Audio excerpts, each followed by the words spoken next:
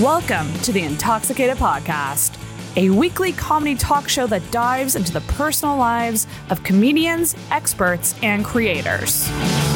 I'm your host, Sarah McClellan, a very amateur stand-up comedian and self-proclaimed sad girl. It's the comedy podcast with a lot of heart. Feel hard and talk hard. This is the Intoxicated Podcast.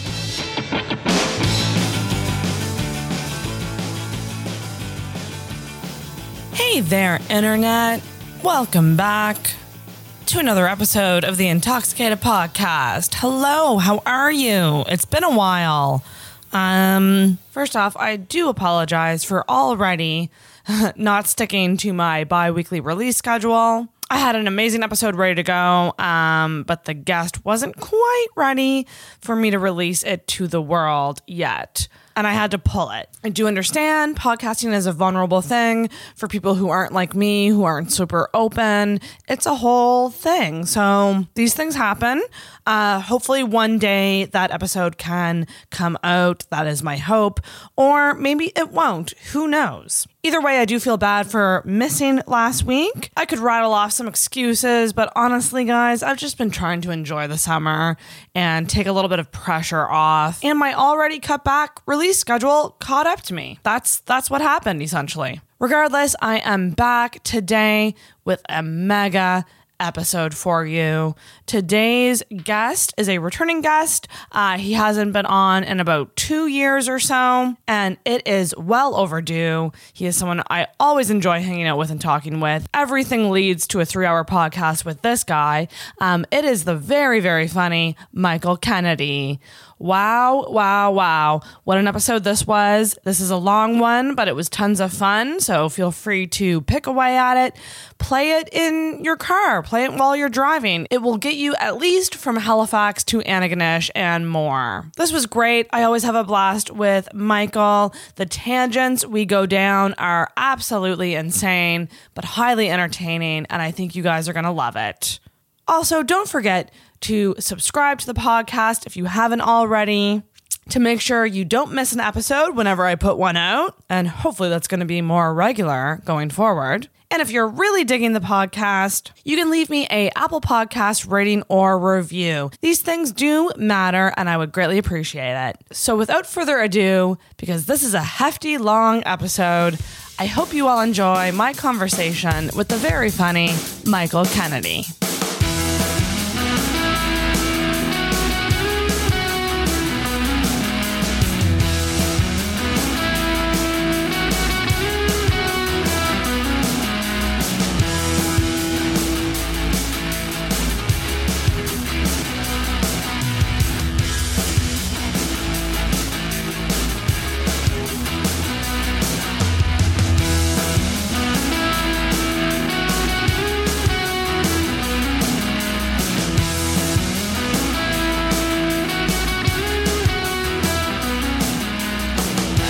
Just the adrenaline of thinking that I'm now fucked.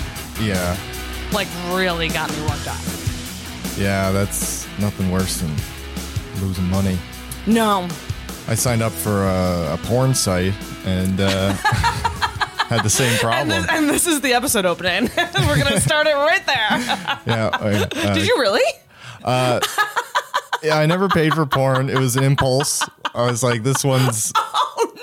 Was it like a moment of horniness where you were like... Yeah, they sold me a little bit, and it was a free trial. And please tell me it was the game that makes you come in 40 seconds. No. Please tell me it was that one. I'm so curious about that one. I don't. I want to stick to real life people. That's like cartoons and shit where it's like these tits were scientifically designed to be perfect.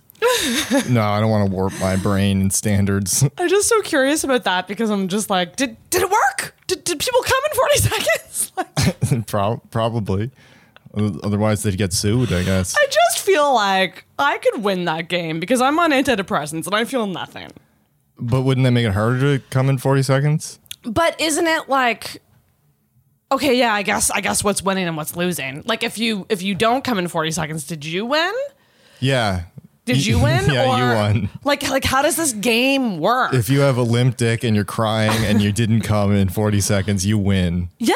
They owe you money now. I would win then. Yeah. As a woman, I would too. Well, every woman would win that. What game? What could they possibly put on the screen to make every woman come in 40 seconds? I don't know. Some women are quick. I don't know. I think women could do it. Yeah, people are built. They can do like 40 orgasms in a minute or some shit. I've had friggin' multiple orgasms then. Nice.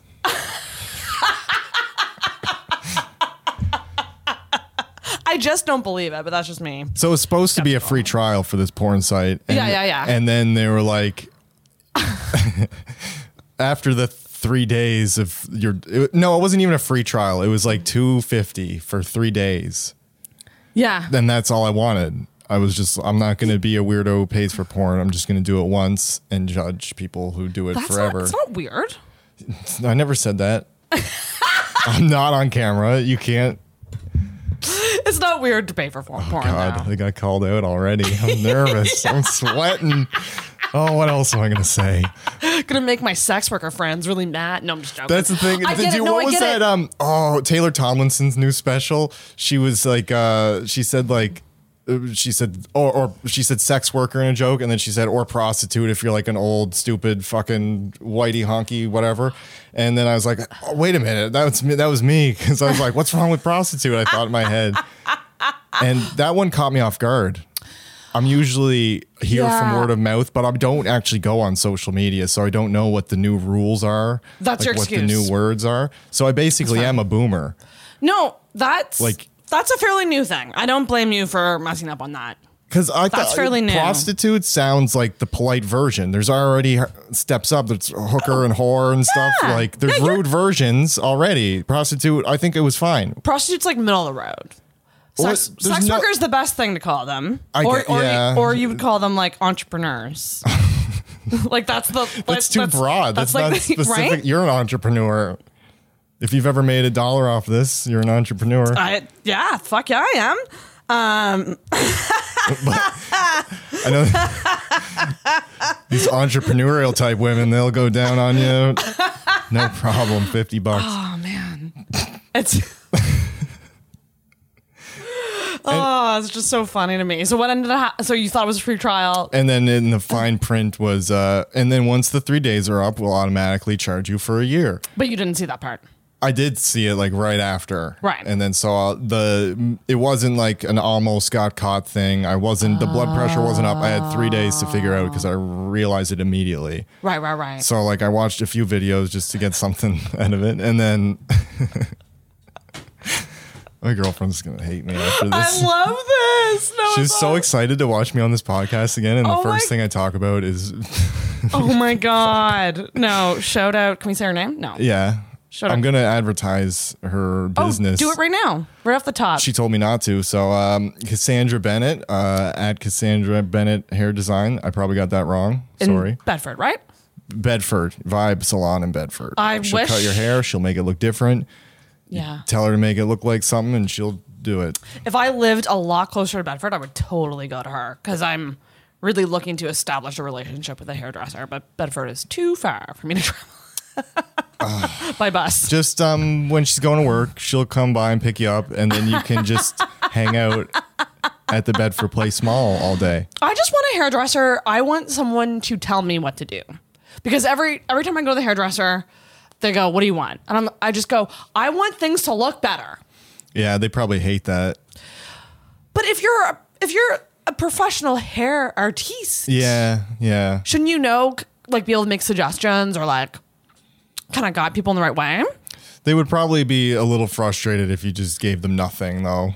Oh, I mean, I could give them something. I want it to be better. I could tell them they'd like wanna- generally like what I like, I want smooth or volume or Yeah. bangs or no bangs or long, short. But like layers and shit, like all I know is that TikTok told me to get long face framing blended layers. That's plenty to work That's with there. what TikTok said. Yeah. So I was like, I guess that's what I'm getting. That's what I'm supposed to look like. Yeah. But then curtain bangs were a thing.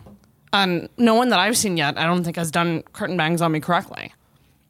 So, Cassandra, maybe I will be coming your way There you go. for an appointment. Who knows? 20 minutes of preamble. Let's get into it. Yeah. So I try to cancel the subscription. I love that this should just be a story that we tell throughout the podcast. Like, Yeah.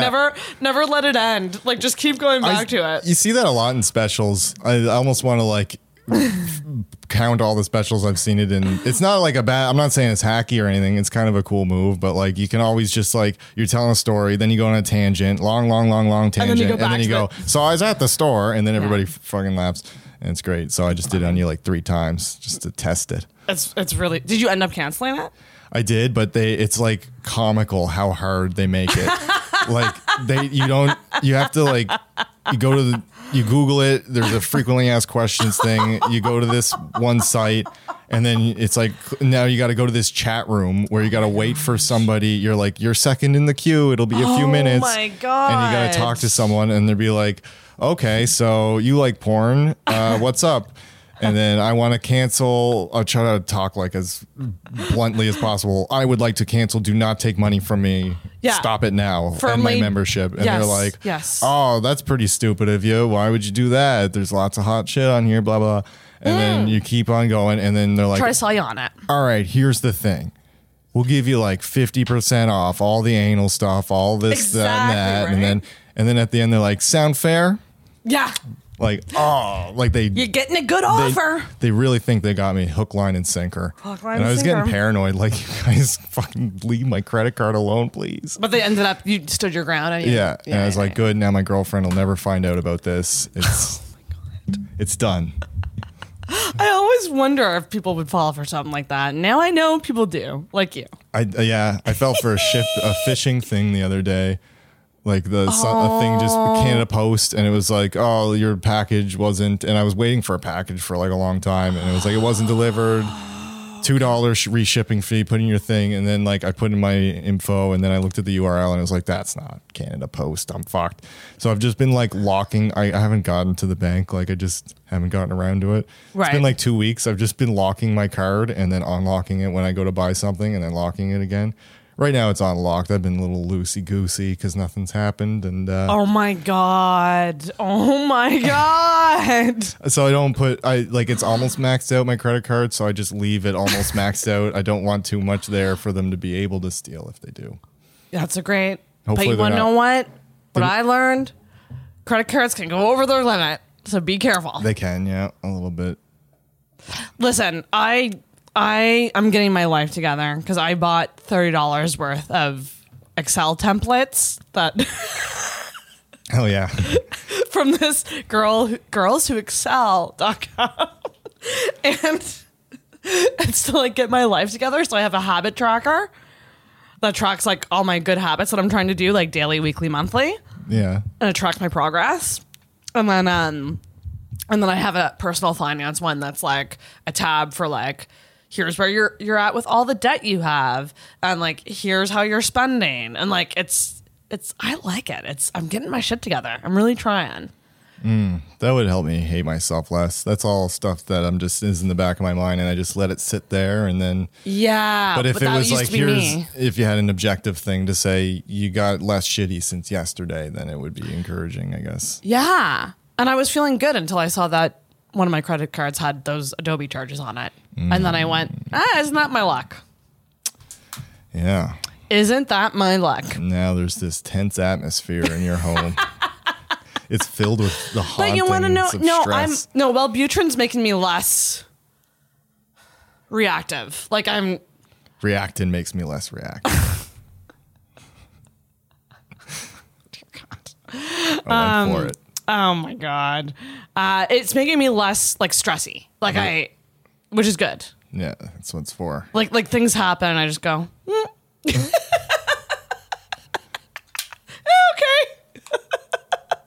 Yeah. That just happened. And then move on with my day. So, Wellbutrin. This episode is sponsored by Wellbutrin. Wellbutrin. The antidepressant they give you when you have ADHD and anxiety. Oh, that's what I need. It's good. I like it. Has no sexual side effects, apparently. Oh, that's the big hang up that makes me not even want to try. Like Prozac and Yeah. stuff like that. Yeah. Yeah. All right, let's get it fucking into it, guys. Oh my God. All right. Hi, hello. We're back on this podcast that has a very inconsistent release schedule right now, but we're going to get back at it with a returning guest. You haven't been on in about a year. Mm-hmm. A boot. You were in on the episode that was, I think, around the 170s, which was one of my favorite times on the podcast because it was just so much fucking fun. Please welcome back to the pod. And I can say Michael, right? Yeah. Please welcome back to the podcast, Michael Kennedy. Second and only time. Formerly Thomas Kennedy. Yeah. Second and only. That didn't make sense. No, it does. It's your only time as Michael. It's my only time doing it for the second time. Oh my God. Yeah, that's true. Yeah. It's your first time doing it for the second time. Yeah. Yeah. We might not be as drunk for this one because we're both responsible now. Well, I don't feel like walking home this time. Intoxicated. So the last podcast we did, we drank a lot of Caesars. And I think smoked a lot of weed too. That was like the most I ever drank in one sitting and the most I ever smoked in one sitting and once. And I don't know, something, the adrenaline from the being on air or something. I didn't really feel like it. Yeah. It didn't really seem like it. I usually would throw up from that much. It's kind of strange. Yeah. I don't know how I did it, but I'm not doing it now. Well, you pulled through and then you walked home that night, Yeah. which was like an adventure for you. Like, No, that back then I was walking all the time because I didn't have a girlfriend, so I had a bunch of time to fill up. So I would just wander the streets. That's me now. Yeah, I love walking, Yeah. especially on like hot summer nights. It's nice, Oh, summer nights are the best. right? Yeah. Walk like on a really hot, humid summer night, and then the humidity breaks a bit and it gets a little chillier. It's the fucking best. But welcome back to the show. So, you've been like in and out of stand up. Yeah. Yeah, because mostly because of my occupation, which is why I went by Thomas. I didn't want the worlds colliding. Yeah, you wanted to keep them separated. Yeah, but here we go. I'll just say it. I'm a nurse. Yes. So that's why the pandemic really fucked things up. I was working at a nursing home, so I couldn't really be going out to bars all the time. Fuck me, Jesus Yeah. Christ. But I've always been like in and out of stand-up because of nursing. So I've always... The schedule really doesn't help. Yeah, because I What- started while I was in school, so I'd have to keep on going back to Cape Breton. I was going to school in Cape Breton, so I'd have to go back between semesters to do school.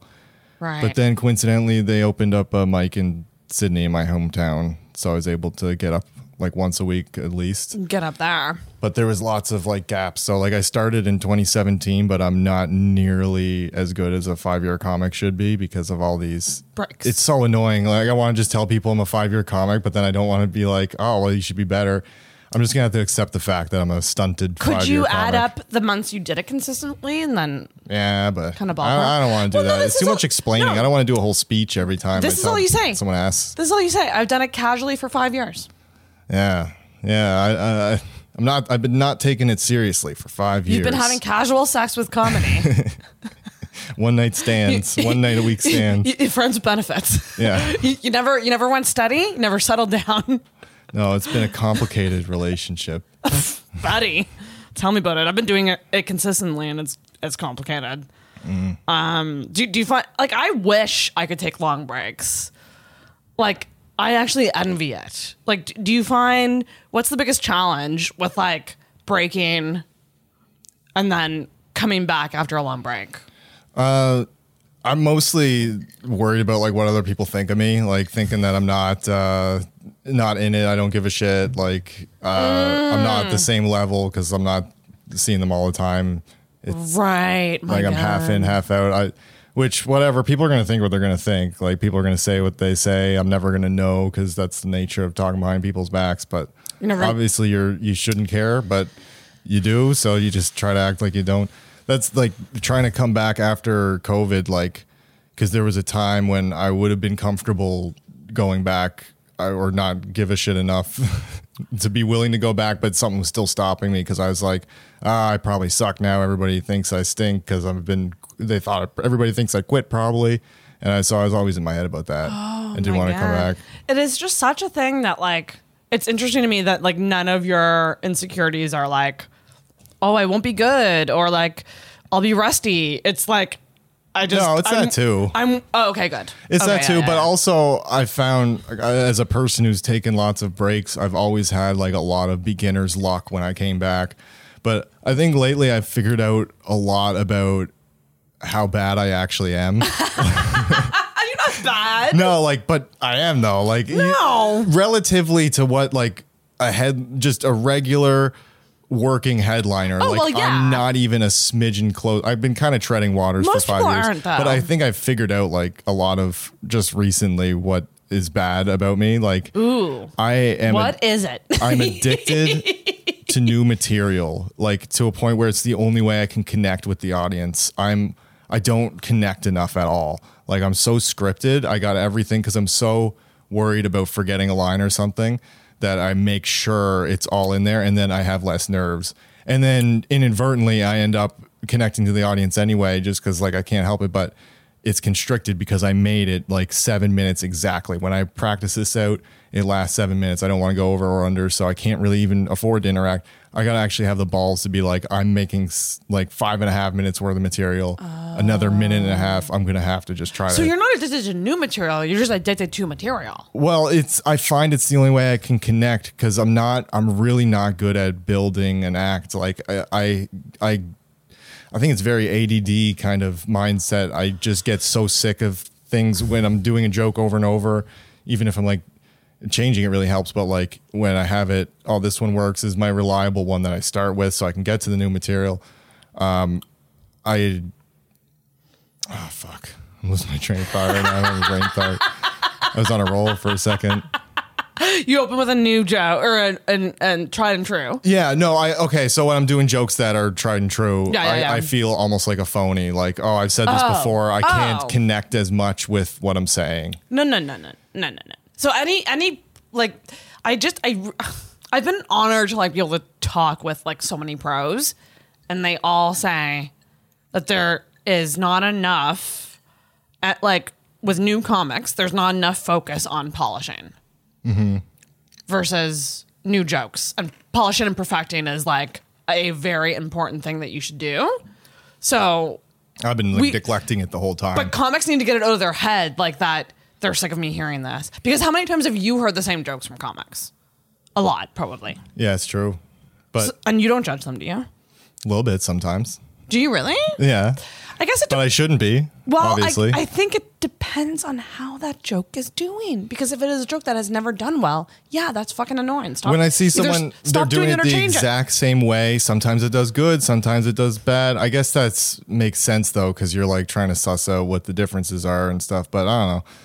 I think I always, everybody probably focuses too much on their strengths a lot. Like, I always like, I'm good at coming up with new material. That's great. But like, it's kind of not to an extent. But it's more fun. It's so much more fun doing new stuff, I find. Oh my God. It feels like I'm actually talking to them about it. Well, yeah. I mean, it feels way more genuine. You have a point. Because, I guess when you have a new joke, you're feeling everything out. So you're more conversational. I almost feel more confident in new material sometimes. Oh, that's crazy. I've been opening with a new thing like every set for like... Good. Actually, on an episode that is not out now, but hopefully one day you guys will hear it. The comic said the same thing, that she will write her opener that day, like the day of a show. That is kind of like the last thing that falls into place sometimes.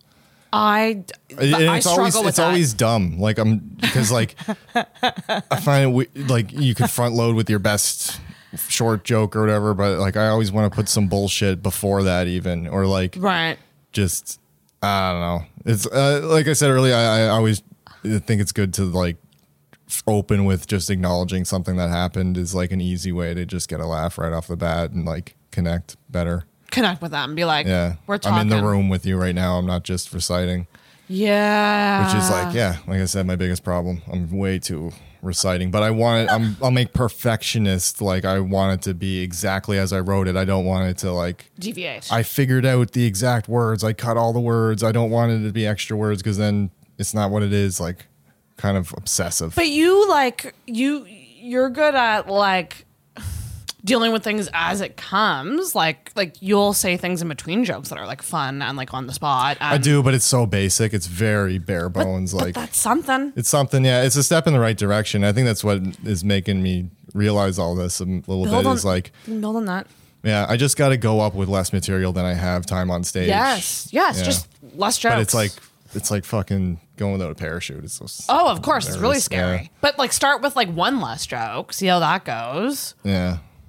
Then do two. Like I'm like so like I feel like some people kind of have their voice already. Like you got a style. Most people, except for the new people, I have no inkling of what my voice is. Like 1 minute I want to do like stories, and then I'm like, I just want to do a whole set of short jokes, Mr. X, but I really have no idea. I'm edgy, and sometimes I'm not. And right. But that's fucking Christ. I mean, I feel like that's most of the journey is figuring out your voice yeah, and style, and like not even close. I feel like, but it can take people like decades yeah. sometimes to do that. You know, like so I wouldn't stress out about that. And No, also, I'm not overly stressed, but Just do it's what- just something on my mind. Like, Yeah, I that's wonder fair. where I'm going with this because like every joke seems like it's disconnected. because I worry I sound too much like the comics I like, and then Yeah, I get in my head about that. yeah. I don't like that But about it's me. like almost inevitable that you're gonna do that. Yeah. I mean, you just gotta. Some comics don't watch any comedy. Like, isn't Albert like that? Yeah. Some people actively avoid watching, so they don't have zero influence at all.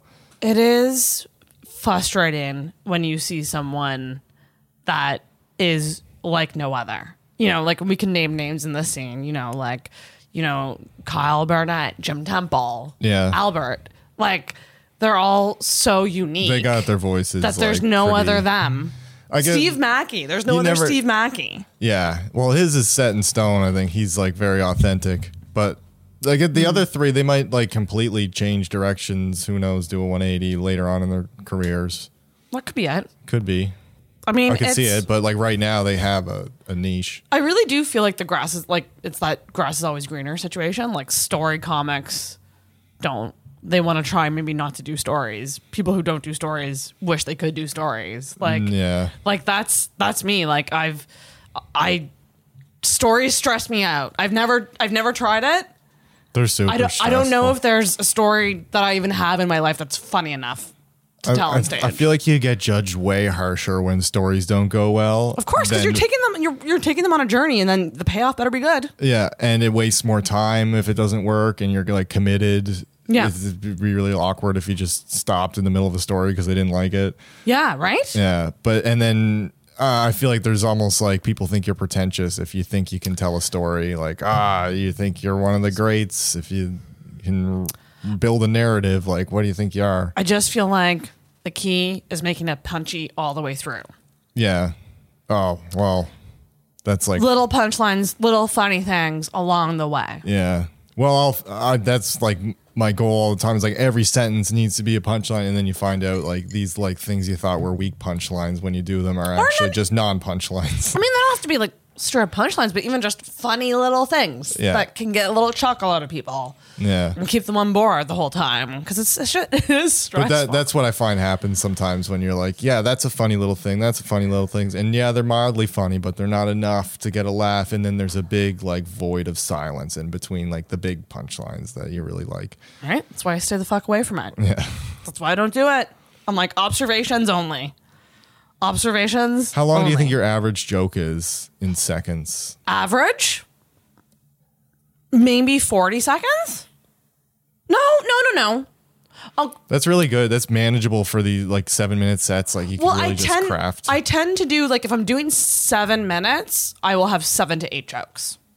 Right. Oh, see, I never even think of like what's the number of jokes I have because it's always like I do my short jokes that I think will get things ramped up at the start, and then I usually have a couple like 2-minute jokes. Right. But that's good. Yeah. There's nothing wrong with that. I almost feel like sometimes it's like I'm gearing people into like, oh, he's misdirect jokes, and then all of a sudden now we're doing a story and this pacing feels off now. I worry about that sometimes. Like short jokes and then a big story. It's like, why have we moved on yet? And it's like, oh no, this is the closer. This is the story. People won't notice if it's funny. Yeah. I don't know, but I aim to make people laugh and happy. Yeah. Like no big deal. No pressure. It's not hard, is it? No, I'm just joking. It's very Worst hard. time in history. It's very, very hard to Make be funny. people smile. Do you think being funny can be taught?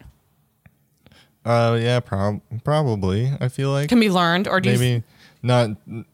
Well, yeah, it's like a bodybuilder. Like you can have good genetics and be like on top of your training and be the best of the best, or you can be like good genetics and lazy and be okay, and then someone who's got bad genetics could pass you. Like I think it's like anything like that. Nature, nurture, bullshit. Yeah, I think so too. And I think it's just important for comics to hang around comics all the time. I don't. Well, we're I don't have any friends.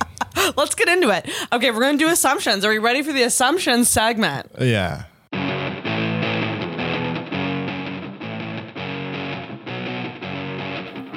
Yeah? Is the music playing now for the listener? You press something on your phone. Oh, it's Snapchat. Never mind. No, I should cue up the soundboard with my segment music. You didn't have segments when I was on. That's so am funny. I going to hear music?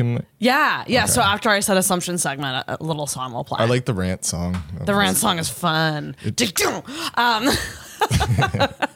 Okay, I notoriously suck at this segment. I got black flies for tonight. I think Chris Hansen was following me all the way here from the liquor store. I don't know. Would that Chris Hansen, the pedophile hunter? But what does it have to do with black flies? I don't know. I thought maybe that's like a drink that you get minors. Right? No. That's not good. I like it. Good one? Yeah. I mean, Catch a Predator joke is the most original joke that can be made. Good pedophile joke. I like it. Nobody makes predator jokes. Okay, so one of the things I said, and I don't react to this right away. Let me explain myself after. Can't wait to react immediately. No, but like let me explain myself after I say the assumption, because my assumption was that you tend to disappear socially from like your outer circle of friends when you're in a relationship. Let me explain. But I think that's not a bad thing always. But would you say that that's true? It's definitely true. Like, because the times that we hung out a bunch, you were briefly single. Mm-hmm. And then you were back in a relationship, and then no one saw Michael for a long time. I don't think it's a bad... No, I've gone on record. There's a clip on my Instagram of me with Chris talking about this, because he was like, whenever you get a boyfriend, we're never seeing you. And I was like, yeah, that was his assumption about you. 100% people. I'm not going to be seen. No, I do that, and but I think it is a bad thing. I should be able to maintain a social life and have a significant other, but I think I just don't have the urge to make friends. Honestly, like I'd much just be like a fucking lone wolf psychology, because I like need one person and I'm good. That's what I was going to follow it up with. I feel like you're like a one person. Yeah. Like you're someone who appreciates friends, but you don't need a lot of friends. You don't need... It's one of those things where you're that person that like you can just chat with every now and then, and it's like, oh yeah, Michael, yeah, what's up? Yeah. And it's not this like need to like constantly hang out, constantly talk. I find people are a burden. Like I get when someone anybody texts me to do anything, even if it's something like that would be fun and I would enjoy, I am like kind of like, ugh. There's this thing weird... I gotta think about, a thing I gotta plan. I'm just lazy as fuck, basically. It's an obligation thing. Yeah. That when you all of a sudden get used to and happy with being on your own, or like in your case, like alone, but also like you have like a partner that you have a home life with. And you guys seem to have a lot of fun together too. That's another assumption I have, that like you're in a really healthy, fun relationship that's fulfilling. And then thus you don't need to like do all this other stuff. I kind of don't have the urge to And that's have any other I don't think, acquaintances. and that's the thing. I don't think that's a bad thing. I don't know. I think it think might be that's a kind of bad bad. Like Maybe. my mental health's in shambles, and maybe a friend or two would probably help that. I don't know. But I have gone out of my way a couple times to message you and say that we missed you. Yeah. And then I asked you if you wanted to play VR, and you said yes. And then I said no. yeah. So- And you posted that video saying like, "Oh, I have a lot of secondary friends and no real close friends." It's like I should be friends with Sarah. I have no friends. And I was like, I guess not. No. I actually like greatly appreciated that message, like more than you know. Ooh. Because and like this is where things will get sad for me is like and I said it last night at comedy because I brought joints because my first thought was I really want to be social and talk to people, but I gotta offer them something. Yeah. And if it's on a podcast, I can offer joints. That's how a monkey would make friends. But like that's sad No. that I feel like I have to offer a service to bond with somebody. Maybe. And so when you asked me to hang out like outside of comedy and outside of podcasting, I was like, that is so nice because no one really does that with me a lot. Not comics anyway. Well, I have a couple of comic friends that like I've done things with outside of comedy. yeah. And I love and like I will hold those people really close to me and I will hope that it happens again and again and again. But I find for the most part, my social life is like at comedy shows and right now here doing this, which is still fun, but it is work for me. So when someone asks me to hang out and like do something like that doesn't involve like making content or like performing, Yeah, there's no ends to the means. I'm like, that's so nice because that means that you like me as a person and not just me as a colleague. Yeah. Well, I need friends too. I always thought that stand-up would just be like automatic friends, but it's kind of feels more like a workplace almost when you're at a show. Everybody's thinking about what they're going to do, and then you're not talking to each other the whole show because you don't want to talk over the show. And then at the end, it's like, I kind of feel like going home. Like, yeah, the post-show hang is great a lot of the times. I haven't had one in a while, but Post-show hang is kind of rare these days, I find. yeah, a little bit. Because I think people have fallen into their groups, and unless that whole group is at a show, it doesn't really. People just kind of dwindle. Yeah.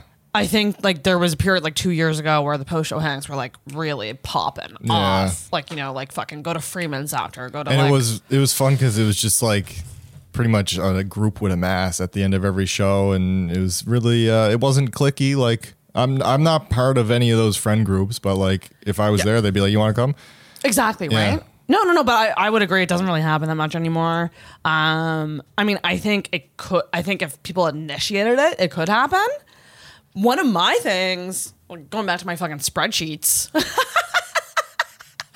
going back to my life spreadsheets that are like supposed to help me get my shit together. One of my like weekly goals is like, I have like a couple of things. It's just like every day, talk to one friend, like engage in a little conversation on like Messenger or text or talk to one friend per day. And then each week I make 2 plans. You know, whether that's like coffee, go for a walk, like just simple plans. I got a girlfriend. She makes those for me. Right? Our days off, she fills them up. I don't, right? So I got to make it happen. Going to the spa tomorrow. Yeah, so I actually like have it in my like to-do list to initiate plans with people. Like to actually like be like, let's do this at this time. How about this restaurant at this time on this day? Kind of thing. Well, we always got the next class of comics. There's a bunch of new people since all the Brandon Michael generation. I'm getting held back a grade here, so maybe they'll be my new peers. That's funny that you like. That's how you see yourself. That you've been I held do. back a grade. I think I've been held back a grade. What class do you see yourself in? Now the whoever the new people are now. I don't know them. No, you're not. You're not that new. Yeah, I know, but like I'm not getting anything. I get the open mics and that's it. I've never done a one-off show. And maybe it's because when I started, you were coming back, and I come back too much. That's my problem. There was me and Joel and Michaela that started all of that summer, and you came back around that time. I see you in my class, even though I know you've been doing it longer. But like when I think of the time frame, like I see you in that group, but there's not many people in that group. Technically, I'm in like Sam Bartol's class. We started on the same night. Right, exactly. Technically. But like then I look at what they're all doing and I'm like, oh yeah, I've been held back a grade. But that's why I say that. But there's a reason you've been held back. Like, I know there is. I haven't been doing it. And listen, guys, listening. He does give a shit about comedy. He's busy fucking saving lives. Okay, what the fuck have you done? And it's I feel like this kind of resentment towards nursing, and this is kind of where we get to the territory why I never even wanted to say I was a nurse, because they warn you throughout the whole thing, like, do not do anything on social media, like the TikTok nursing things. My professors would be having a shit fit. Wait, what is this? Just like they really scare the shit out of you all through nursing school about confidentiality, and it's like, don't even make a post about nursing. If you say like, I had a bad day, then like a patient's family could be like, oh, my dad like threw up on him. That's why he had a bad day. Right. Like people will deduce things. So you got to be really careful. But I think I'm not getting drunk. My tongue should be. Well, we're talking ships. about comedy. Yes. But And the nursing career cock blocks comedy for me. And it makes me very frustrated. And that's just a fact. But I'm stuck in it because I can't afford to do anything else. Like I got how much my student loans are and all my bills. Like I'm living paycheck to paycheck on this like decent amount of money. So I'm kind of stuck. But at the same time, I could also immigrate to the States really easily as a nurse from Canada. Would you want to move to the States? Yeah, like I want to go for it. I want to go for it, like New York City or LA or something. It's kind of like a pipe dream, but like why? Because like I want to be a famous comedian. Like I want to. But if you're working as a nurse in the States, are you going to be able to work on the comedy there any harder than you are here? Yeah, that's the thing. That's why I'm not there. Bam, bitch! I can't afford it. But yeah, no, no. Because I would be able to work on it way harder in New York. You could get like 5 spots a night. And with nursing here, it would the eat shift you alive, work kind of sucks. Like a day job would be a lot better. I thought, nursing would be sweet because you work like 12-hour shifts in this big cluster, and then you have 5 days off in a row. Which the 5 days off in a row are nice, but like, but you're recovering probably from a lot of those shifts. Yeah, well, fuck that. It doesn't matter what I feel like I'm doing comedy because. When I wasn't doing it in COVID, like I've never felt self-hatred like that for me not doing it. Like I beat myself up so hard. Like I'm not even a fucking comic anymore. Like that was my identity. I don't like identify as a nurse. Like I don't feel like that's in my. Right. I'm probably stuck in some Erickson stages from development, but maybe identity is one of them. But I don't like, I'm not like, I'm a nurse. Like, it feels purposeful for you to do comedy. It feels... it's more rewarding, which is fucked up. I literally like keep people alive, but making them chuckle makes me more rewarded. That's really... No, honestly, though, but that's... Hey, like, that speaks volumes, what you've just said, because that's saying your soul needs to do it. Yeah, I was depressed as fuck, and like to be happy. Then just I was thinking like, my anxiety is at an all-time high from work right now. Like, work fucking kicks my ass, man. You don't even know like how hard. Yeah. Oh no, COVID I is can't imagine. on the system. Like, it's pretty much over for everybody else, but like we literally have outbreaks every other week. We like half our staff is gone with COVID, and then we were short-staffed constantly. Like. And you just go home feeling like guilty because like you couldn't get to shit. You're letting people down all the time because like you got to prioritize things. You can't go out as much, be social because you have to be extra careful because of your job. Fuck that. I'm vaxxed. I wonder if that can be cut. I don't know. Yeah, joking, extra careful. No. We do. I swab myself like every shift basically, and then if I had contact with a positive person, I get a right up the brain swab before I do any shows and stuff. Like, yeah, right. But right now we're not on outbreak. We finally kicked another one. So much of life is figuring out the balance between like what you're going to do to survive and make money, what you're doing that enriches your life. And then there's all these other things that you have to do as well as a human, like self-care, fucking be a good boyfriend. Like there's all these other things you have to balance. So it's not fucking easy for anybody. I know, but it's like I'm not even balancing that much compared to most. I think I got like a low tolerance for life. I don't know. Because some people, I don't know, understand how anybody can be a nurse and have kids. I guess if you had a partner or someone. A partner, yeah. Someone it'd helping make it you? a little easier. But if you're both working, like, oh man, it's a fucking nightmare as it is. Just trying to.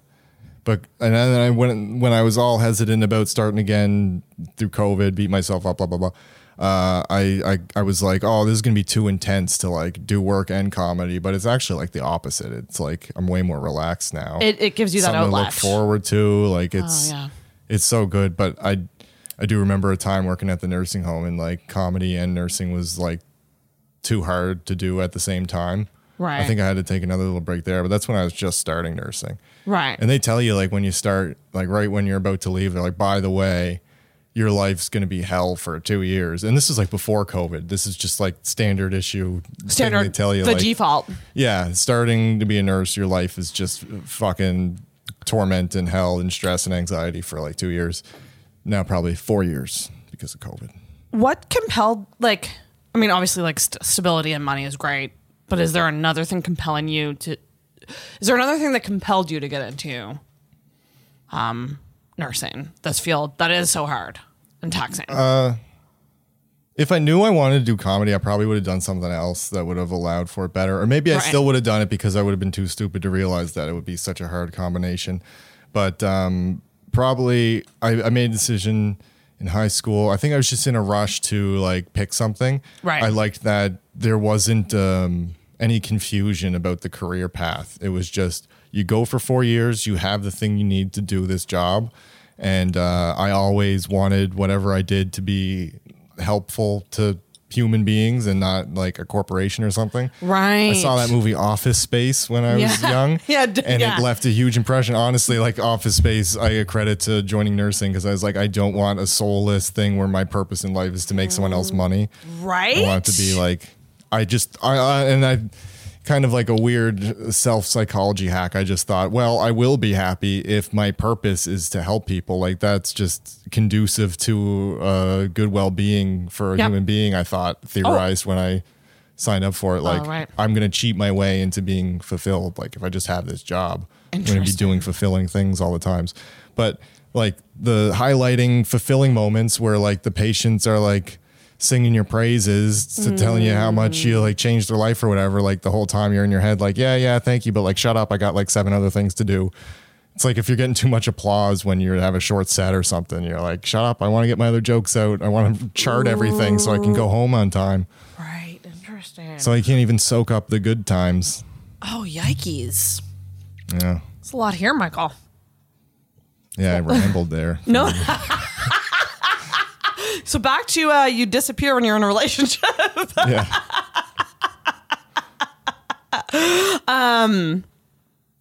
Do your friends get mad at you for like falling off the map? No. Like my friends from Cape Breton, I think they just get it and they're like, I don't know, I haven't heard from them. We'll see. Okay, so I was right with. Usually, if we bump into each other, it's usually fine, like and everything. It's just kind of all my friends are distant friends right now. But that's fine with you. Not really. I need to make some friends. Like but like I said, I don't have the urge to go. It actually feels like a pain in the ass if I were to be like. You need like a friend sometimes planner. Cass will be like, you should ask this guy to hang out. It's like, what am I going on a date or something? Like, Oh my God, you need someone to initiate these hangouts. yeah, it's weird. It's like And make it it's like easy asking for you. someone to be your girlfriend or something. Like, you want to be my friend? I think I even like texted Chris like a year and a half ago. Like, I need a friend. Do you want to be my friend? He's like, sure, buddy. And then I never messaged him to ever hang out. He never messaged me, and that was it. And I never want to speak of it again. I kind of regret bringing it up right now. No, that is so. I actually think that question. It's very vulnerable. But it should be we should normalize that question. Sounds like a child on a playground, though. It does, but like I know with me, like when I ask people to hang out outside of comedy, that's kind of my way of saying, "Do you want to be friends?" Yeah, Not in that a way. not that I don't see like. It's the subtext. It's like, do you want to come up for coffee?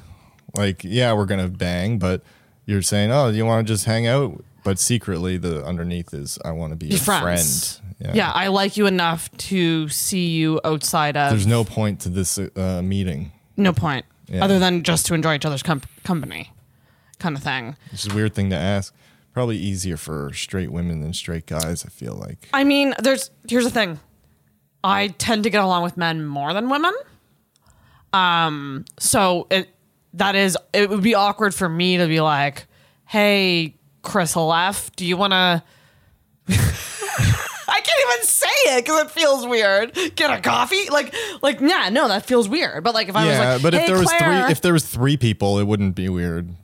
right? If I was like, "Hey, Chris and Albert," Yeah, yeah, that would be less. That then takes it out There's a of crowd. right. Romantic possibilities. By the way, guys, fuck you guys. I'm not asking you that. No, I'm just joking. I'm just joking. I enjoy both of you, and I will go on record to say that I would gladly hang out with a lot of people if they asked.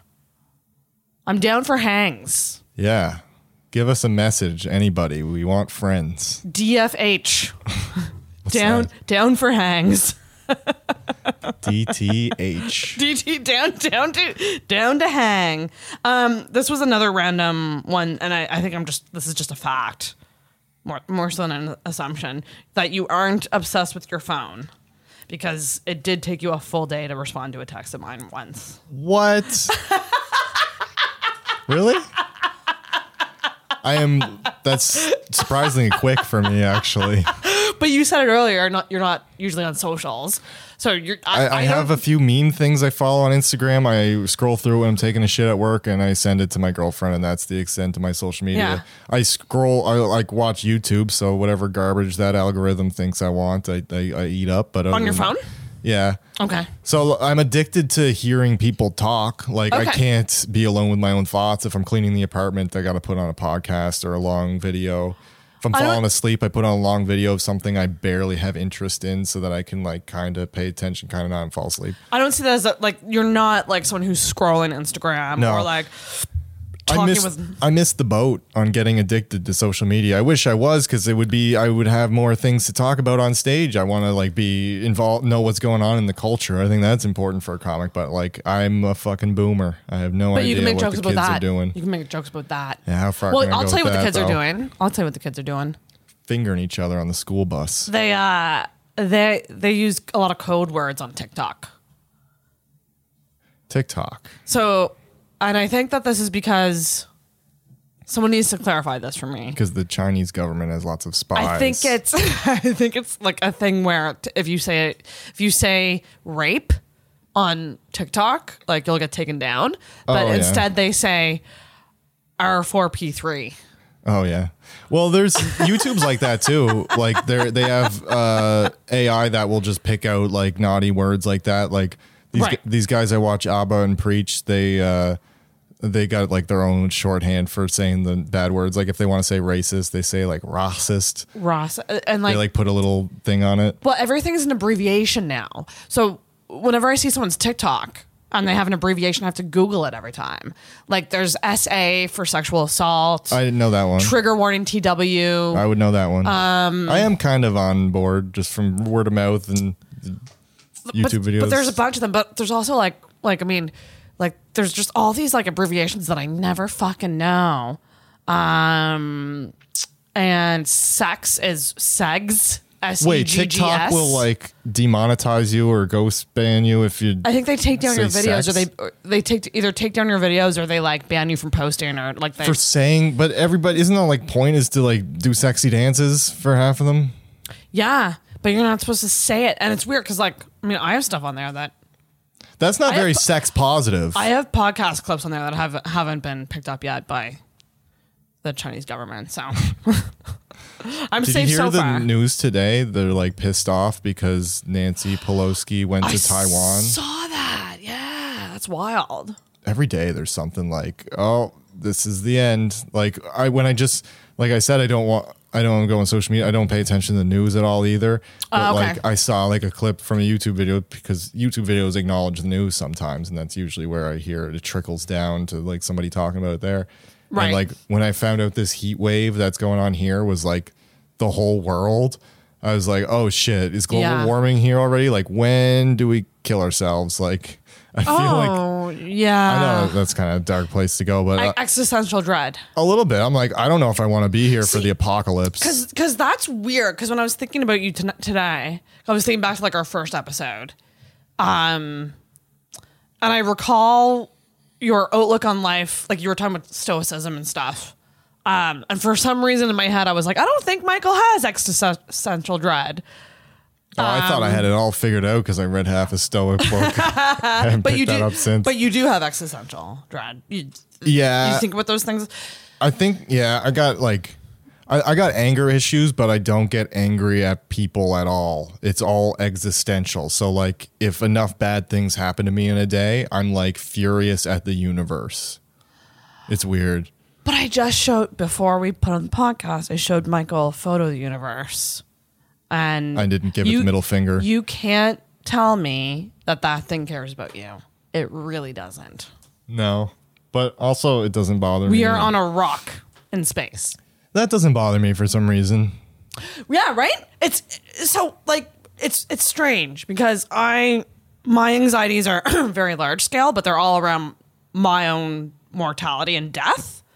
But when I think of things like, oh, a comet is going to collide into Earth and we're all going to be dead in a day, I go, oh my God, thank fuck I'm not going to miss out on anything. Yeah. If it was just a comic, you kind of do want to be here when it happens. It's more comforting to me that it's taken us all out and there's no, it's an equalizer. Yeah. Versus my anxieties are like, someone's going to break into my apartment and kill me. I'm going to get hit by a car. Oh, they're all victim-y. They're all about like I'm not going to find love. They're very like large scale, but all around me. Yeah. But when I think of like global warming, like obviously that's very scary. Things so far out of my control. It's less scary. Maybe a little bit. That would be quite the friggin' to be haunted by that kind of anxiety would be really bad because it's nothing you can do. At least, I'm going to be alone. You can make steps to change that, but I guess on the total fucking flip side is like I'm a doom scroller. So I start my day with like plane crash videos. Like that's how I'll open up I follow an That's account. healthy. I follow an account that just does plane crash simulations of actual plane crashes that have happened in history. Oh. And it'll tell me like the victim count and the cause of plane crash. You just watch the plane go down. I also am I follow a lot of like school shooting stuff. Like I go down that, I choose to learn more. I choose to go down that road because for whatever reason, I think knowing more is better than not knowing. I don't really see the logic in knowing. Like if something tragic happens, I don't see the point in getting myself upset unless I guess you could give money, but I don't know. It confuses me when people are so hungry to know about things that are going to upset them and they can't do anything about. So you'd rather not know. Yeah. I mean, yeah, I guess. Okay, interesting. Like I'm going to sound like an asshole, but like I when the shootings happen and stuff, I'm not really that phased. Oh, really? Yeah. I don't know. Maybe Well, I I'm a mean, sociopath. but no, well, you're not. They happen a lot. You're not, but like it does. It's so far away from you. I think that. Yeah, I go. That's probably why. Not me. Right? Yeah. Never. Yeah. bit. Right. Like I don't know. Yeah. I think the one my- happened here that would like hit a little different, but Well, yeah, and the thing is, I think what changed it for me. Well, actually, I've always been a little bit morbidly curious and fascinated with just the psychology behind it and like how this happens and all of this. Like Columbine, I think was the start of it for me, and then all these other ones or whatever. But I always tend to like want to learn more about it. But like when the mass shooting happened here, that really fucking like made me go, yeah, it can happen. yeah, In our own city. it was like insanely unexpected. Dude, fucking fucked, man.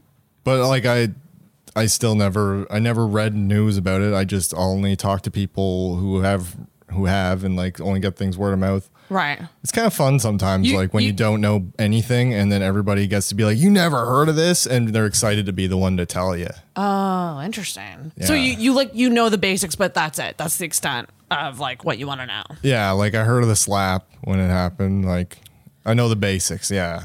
Yeah. I'm somewhere between, like I know stuff that like your parents would know a little more than what your parents would know, but like not nearly as much as what a young person my age should know. Yeah. I don't know why I'm so obsessed with stuff like that. I'm just such a fucking doom scroller. Like, don't get me started on 9/11. I dated a girl in high school, and there was a one mentally handicapped person pushed their other friend who was mentally handicapped off the curb, like waiting for the bus, and his head got ran over by a bus. Oh my God. And like popped like a watermelon. And Oh like, my God. she wanted me to go and see it. Like she wanted to go see it. And we had like a huge fight because like, I don't want to see this. What is this going to add? And she's like, she got really mad at me. She's like, what are you doing? Like, I want to go. Like, keep going. I think once it enters real life territory for me, that's when I would probably put a boundary up. Yeah. I was like, I think because I see things like, you know, on YouTube or like through a screen, there's like a level of like safety there. Yeah. Like I'm not that connected with it. if there was a big, like, if there was a terrorist attack downtown, would you want to go? You would want to go look at it after the aftermath if it was safe? No, but okay, here's the thing. I think my high anxiety and my weird obsession with these bad events is making me more of a Anxious for no reason. Of someone who can use my anxiety probably on my side in bad situations. For example, I was walking with a friend the other day, and we just randomly started hearing guys shouting really loud and arguing. Okay, I did not miss a beat. I was just like, "We're gonna go this way now," and I instantly was like, "We need to get away from this situation," because when men yell, I just get freaked out. Oh yeah. I get my instincts are very quick. I think because I know about all this bad shit. Yeah, but I think I would be jumpy like that anyway. Some people aren't, like my friend wasn't. Mm-hmm. Right? The other thing is like crossing the street. I am the friend that will put my hand out to stop people from crossing. If I see a car coming, I'm just like, whoa. like that's very just motherly. It's just like, I don't know, I'm on high alert is what it is. All the time. Did that change when you were on Wellbutrin, do you think? That's a good question. I wonder if it's linked to that. Because, I mean, going on it, they do say it does increase anxiety. And the first 2 weeks that I was on it. Is that like a temporary thing? Because I thought temporary. That was... Yeah. Temporary. Okay. It's like a side effect of like when you're adjusting to it. Yeah. First 2 weeks that I was on it, I had crazy like heart palpitations and felt very strong anxiety, like impending doom. And it happened to be the week that Derm died. Yeah. And that like... increased it a lot.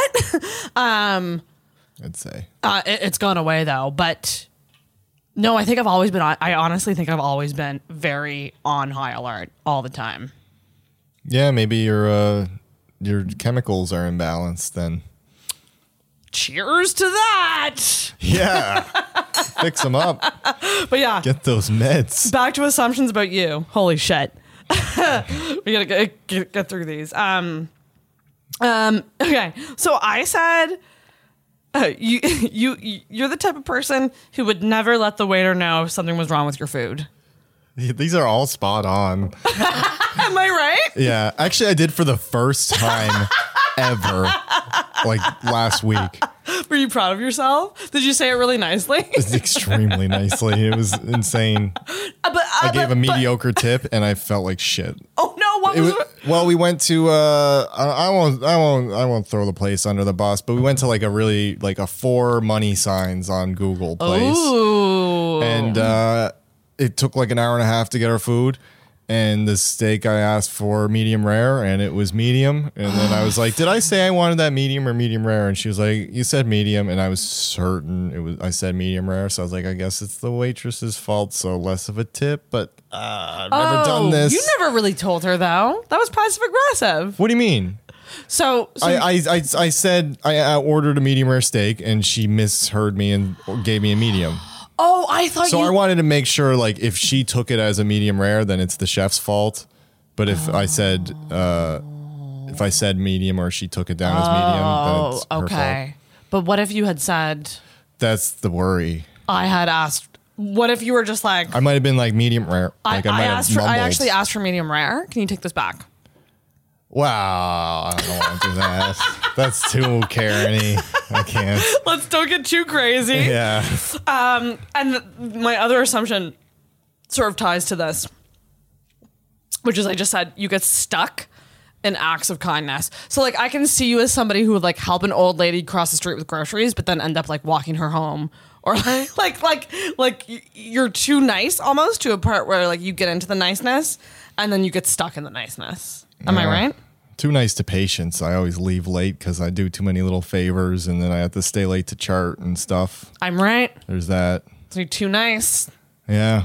All the other nurses are like, you got to sit down and chart in the day. But I was like, there's too many things to do. Everybody needs something. And then I never do it. And I always leave at like, I'll stay for like an hour and a half late. Or like an hour late is average for me. Average for me to stay an hour But late. it's not necessary, right? It's because After- you're choosing to. Well, go I'm above not and beyond. choosing to. It's not. It's just you get stuck. Like I'm just bad at time management. I think they ADD'd out, and I can just barely get everything. I'm actually, done I correctly. totally fucking feel that. I also stay usually a half hour after work to catch up on things because I feel like I might have been distracted during the day, or I feel that. That's like definitely an ADHD thing. Yeah, I'd like to try out some Ritalin, but I don't got a doctor, and I don't know how to Oh, you do anything should. with the healthcare. Well, I mean, there is a doctor in Dartmouth who does ADHD assessments. Like don't know. $1,000 though. No, you'd have to. You don't need a family doctor to refer you. You would just have to see a doctor, walk-in clinic or whatever. Yeah, it was all too much work. See, this is the issue with ADHD. The fucking mental illness makes it impossible to get help. That's probably why I don't have friends too. It's just like it's always working against us. Those are my assumptions about you. I assume you cry at movies easily. I don't actually. Really? No. Oh. I think it's because I cry too much outside of movies. Like my big thing for crying is just really anything that has to do with like a sick animal or a dying animal or a Rainbow Bridge TikTok of like, this is a dog's last day. Instant tears.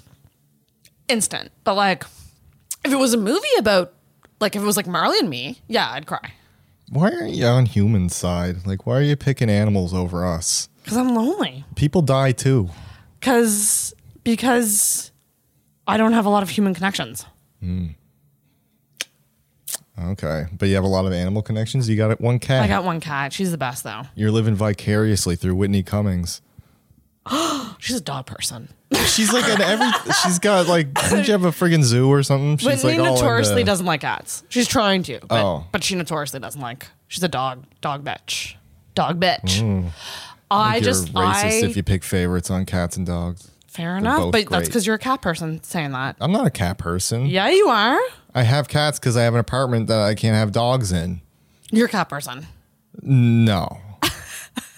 Well, I think guess you're a I'm cat both. person. I'm a cat and a dog person. I don't like the dichotomy. I think if It's you like were, the tit and ass thing. You should. I think if you were favorites. more a cat person than a dog person, you are more like cat people are accepting of dogs.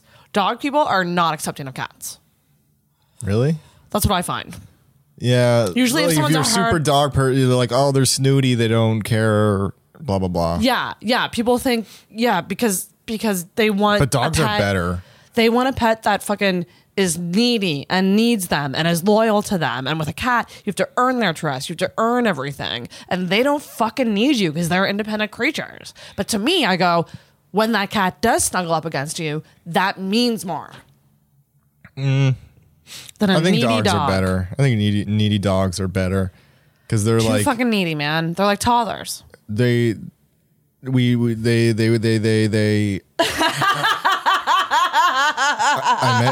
They're loyal. I meant to say they 9 times. They identify they them pronouns. No, they evolved with us. Like they were wolves and now they're all the breeds of dogs because You could say the same they're for cats. symbiotically evolved. I don't know if cats are as much like that. Cats are fucking cold-blooded killers. Cougars and fucking stuff like that. Like they're crazy hunters. And they've also been domesticated. Like whenever I look at Mindy, I just go, "You're a little mountain lion." Like your cousin is a mountain lion. That's wild to me. It is. What are the big dogs? There's like wolves and hyenas. Dogs don't get nearly as badass. I think wolves are pretty badass though. Yeah, but a wolf couldn't fuck with a lion. No, don't this think. is the thing. So cats, like, I mean, cats will go for the jugular. That's what I like about them. They do it. A bear will just eat you alive from the ass first. Like they are just like they just aim to kill. Dogs will like eat like wild dogs will like eat a deer alive and not kill it right away. Yeah, but they're also like, I'd rather be a wild dog because they got those social connections. I think that's a little more interesting of a life than just prowling around by yourself. Shit. Big dick, swinging dick through the jungle. Like whatever, you're the top. Fuck, maybe that's why I They're like like- cats, because I'm lonely. People and they're should also hate lonely. lions. They're like the white straight rich men of the animal kingdom. And they They got all the power and privilege. and they kill little lions. Yeah. Animals in general are, yeah, it's pretty wild when you can look into like different animals and like what they do and how ruthless nature is. Truly ruthless. All right, so we're gonna get into the rant segment. I keep forgetting about my own segments I didn't hear the music the last segment. because it's in post. Oh, okay. Sorry, I could technically. Do an impression Play of it. it with your mouth. Actually, wait, rant. Did you say just do an impression of it with my mouth? just do a little. I feel like I forget my own. This is the rant.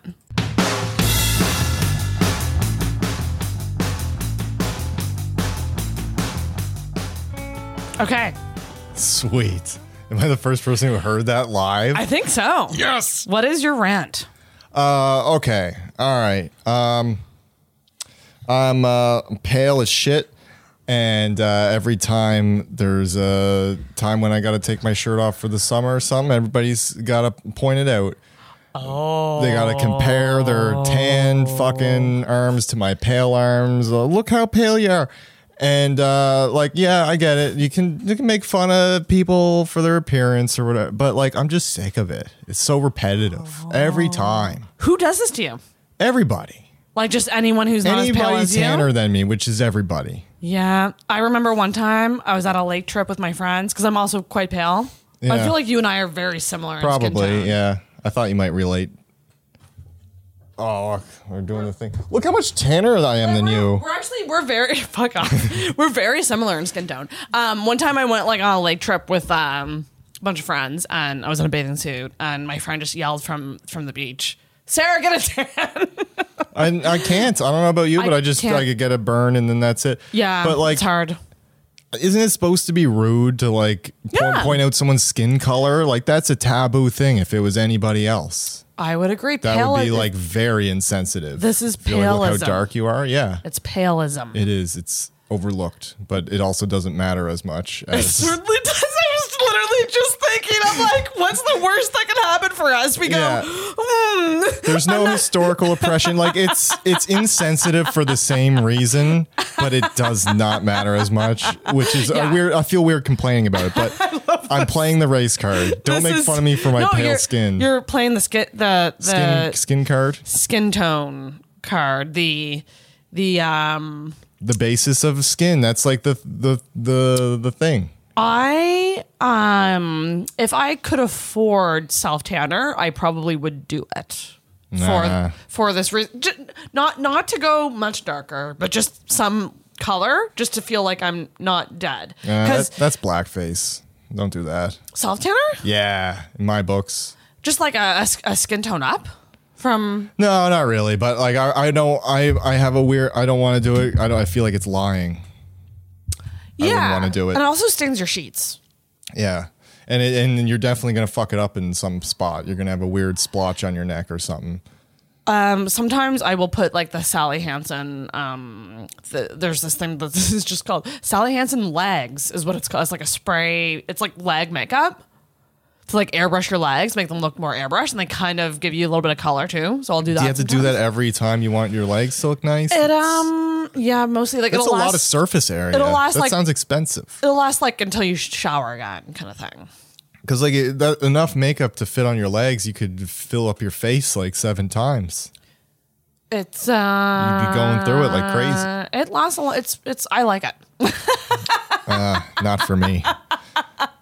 But I on that subject, I have a similar rant, which is when you get burnt and people have to point out your sunburn, like you don't know. Yeah. I fucking hate that. People react so huge. Like I'm oh used. my gosh, you're burnt. Like, oh, now it hurts because you pointed it out, you fucking asshole. But it's just fine like until now. why do people think that we don't know? Sometimes you don't. If it was Maybe brand if it's new. like maybe it's if it's on your back, but like Yeah. I don't know. It's just like that's something that makes me mad. Yeah. Yeah. They love being the one to see it. I think they're really hoping you don't know. What do you respond to when people point out the paleness? I just go, yeah. What can you do? What can you? This is what I am. Yeah, exactly. I'm not going to go, how dare you? My people have been, no. Yeah. I've just been pale and it's fine. And You just gotta embrace people are going to See, shit on it. Well, I feel bad for men because for women, we have people like Dita Von Teese who like made porcelain skin like the Snow White porcelain skin like really beautiful because she was like a burlesque model. So she always did like the super dark hair and like the red lip, like very classic beauty. Like she made being really pale nice, but I don't know if men have that. Yeah. That version. It might be more disgusting on a guy. Nobody says tall, pale, and handsome. Tall, pale, and handsome. So true. That's a good rant. That's a really relatable rant. I feel that really hard. Again, we are stressing that it is nowhere near as bad as anything.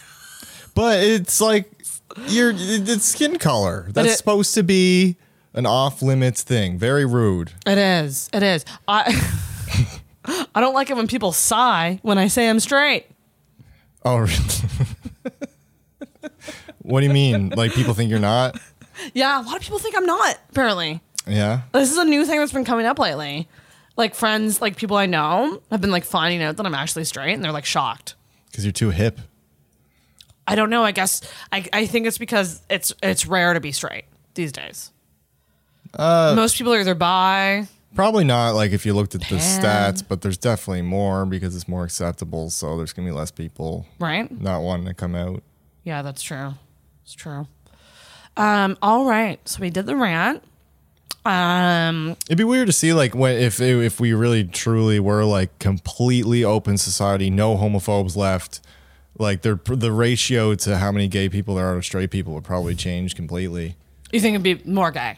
Yeah, Yeah. it'd have to be. Oh yeah. Oh, Because for like sure. the social pressures are getting less and less. Yeah. And if we were like went on like this for 40 years, eventually it'd be completely gone, and then there'd probably be way more gay people than now. That's true. Because there's still people in the closet now. Oh yeah, for sure. That wouldn't be if things were different.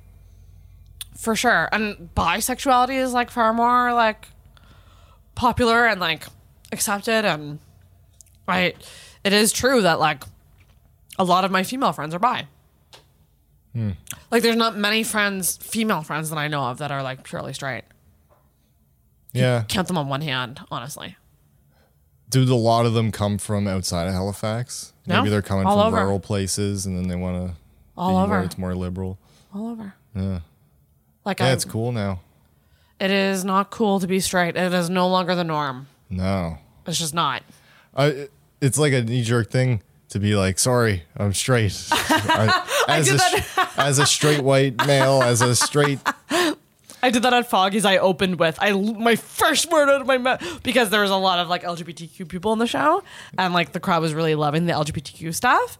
So for me and my dumb head, I just went. I was just like, I'm straight. And I kind of said it like, give it up for me. And like I said it in that way. And it's very laughed. brave of me to come up after. Yeah. And they laughed. And then I was not used to being the odd one out. And then I was just like, but I'm a straight woman, so it's different. I was just like, it's hard for us. Okay.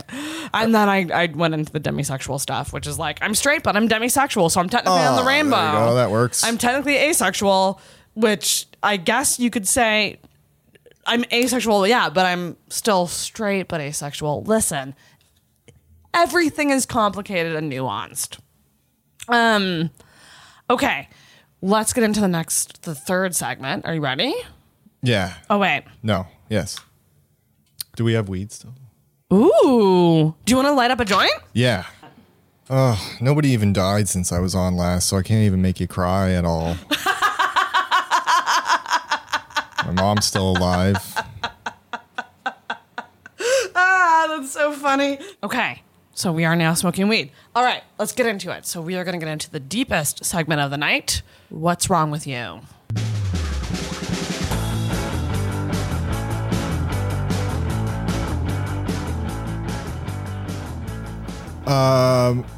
It might be evident by now. But I'm really, really, really talented at finding problems with myself and then doing nothing about it. You're gonna nail this subject. Oh, so your what's wrong with you is that you just don't do anything about the things that's wrong with you. Yeah, and I just keep collecting better and better ways to describe how bad I am to myself. Have you tried a spreadsheet? No, I wouldn't. I'd get 2 minutes into that and do something else. Have you tried a habit tracker spreadsheet? I'll send you the template. So you don't try to improve. No. Why? I don't know. I just don't get around to it. I'm not very motivated. But that's a great. I can intellectualize everything I'm doing wrong and just like beat myself up over it. Got you. So do you know what, like when you find something wrong with you, do you know what the root of it is? No, probably not. Like when you say you're all anxious about like things happening to you. Yeah. I'm more anxious about like I'm going to ruin my own life and no one's going to feel bad for me because it's my fault. That's like my biggest fear. Is like I'm gonna do something, step out of line. My biggest anxiety is people are gonna be mad at me. Just like a horrible thing to get into stand up with. That's like people, like you're a people pleaser. Maybe like like I'm really easy on other people. I'm very like ready to see other people's point of view or their side on something and empathize with them. But I will find the worst interpretation of things for myself. Gotta treat yourself like a friend. Yeah, which I don't. Yikes. Yeah, this is very therapy. No. I Therapy. I love it. Because this is like such a common thing with comics though.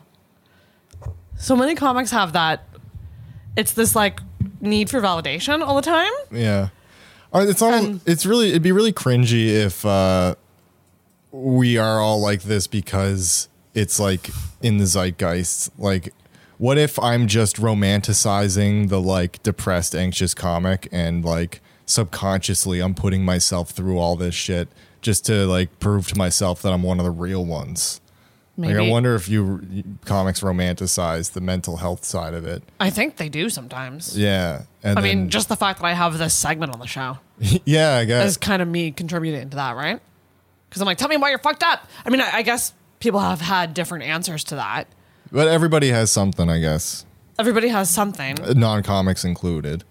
But the fear of making people mad would probably... I mean, everything is connected to childhood. That's the insane thing about it. So, like, did you have parents that were, like, super, like, wanting you to succeed all the time? Like, were they, like, did they have high standards for you? No, not really. It was all pretty good parenting. I can't think of a bad parenting. Like, Yeah. Sister and dad died. We went over that, but Right. I don't know why that would make me Right. worried about people being mad at me. They Well- were never, not even close to abusive or harsh or stern or anything like that. Interesting. Yeah, I don't know. You'd think I'd have like abandonment things, maybe, even though dying isn't really abandoning, but maybe a stupid kid brain would see it that way. Or maybe it's because you lost a sister, and because you lost your sister first, right? Yeah, so I was like 4, so that would have been like Oh, yes, really yeah. crystallizing personality because you're like set by 5 years old, so that did something. I was gonna say because like 4 is really young, but like if you're someone who like lost somebody and had to keep it together for the family or had to. Well, nobody's looking to the 4-year-old for like emotional stability. Right? Yeah, my theory is out the window now that I know you're 4. That's too young. Maybe the dad side. That's too young, but it's also you're right. It's one of those ages where yeah. it would impact, like you were just old enough for it to impact you, Yeah. kind of thing. But I don't know how. I need to pay a professional to figure that out. Would you ever? Is that something you want to do? Yeah, it's. I don't think it's covered by my Yeah. job. But I just did some Googling and like 200, 150 to 250 an hour is like, Yep. and then I'd have to do it probably a couple times a week for it to work. And it's just, I can't justify Oh, not a couple it. times a week. You could go weekly. Weekly. Oh, I meant that. Oh, I yeah, meant yeah. a couple times a month. Right, I wouldn't want to do it Yeah, weekly. right? Can Weekly. you imagine 3 times a week? Oh, God, yeah. I'd love it. It would be good if you could pay for it, I guess. Yeah, that's interesting. Do you find that you're someone who's quick to apologize all the time? yeah. Yeah. I think I don't really if I'm in a fight like with my girlfriend or something, they kind of all end with me like flogging myself for everything I did wrong, and like I always eventually just end up like caving and like taking her side and then taking it even further, like, no, it's even worse, I'm a piece of shit because of this, and I'd like add to it, and then it's kind of selfish and shitty narcissistic, because then even if I was wrong in those ways, like now I'm making my girlfriend make me feel better for being wrong, which I've happened a lot in relationships. I get like, if I do something wrong and get like, and it has whatever effect, and then I end up beating myself up like And then 50 times more than the girl does, which is like super annoying for them too. And then it makes her feel bad for you. Yeah, which I'm also paranoid is kind of might be my subconscious goal. Like maybe it's like, oh, get out of it by getting like sympathy. I'm paranoid that my subconscious brain is doing that. Oh my gosh. I mean, So like that's, then I feel like a annoying like piece of shit for feeling so bad about doing the shitty thing I did, whatever it was. and it's just kind of knee jerk response to do that. Beat yourself up more. Well, like if it's actually like a fight, then it'll be like a back and forth where I think I'm right for a while, and then at some point I'm like, wait, no, I probably am wrong. Right. Like I go to I'm probably wrong pretty defaultly, but sometimes if I hang on and I'm fighting my own and then I realize I'm wrong, I'm like, oh, and then I go all in on myself. Like I would fucking piece of shit. But I need to like yeah. actually stand by my points and like, yeah, I'm one side of the argument. I deserve to get a few licks in. Yeah. But at the same time, yeah, it's good I'm accountable, but I'm going too hard. I'm just like beating myself. Which is not necessary. Yeah. and That's it's like almost more irritating, I think, than if I was just like, fuck you, bitch, and close the door, and then we got over it in 3 hours. Yep. It might be a little more normal. That reminds me a lot of like my second boyfriend, second of 2, that like he had a drinking problem, and anytime we would get in a fight over his drinking, he would freak out even more and get like that, but like to the extreme of like running, like walking around drunk on Citadel Hill, telling me he was going to kill himself.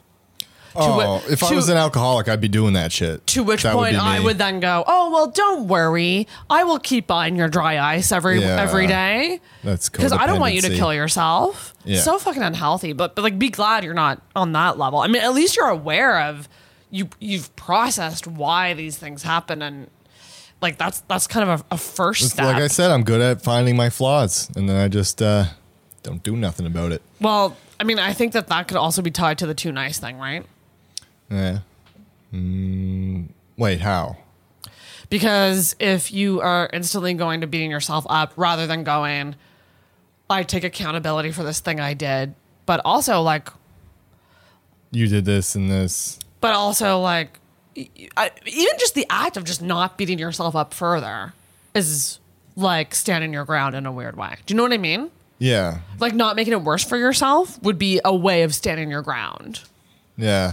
And I don't even like how this is kind of painting my relationship as like we don't argue a whole lot. Oh, yeah. But I'm just this is an example of one of the things I'll do. Right.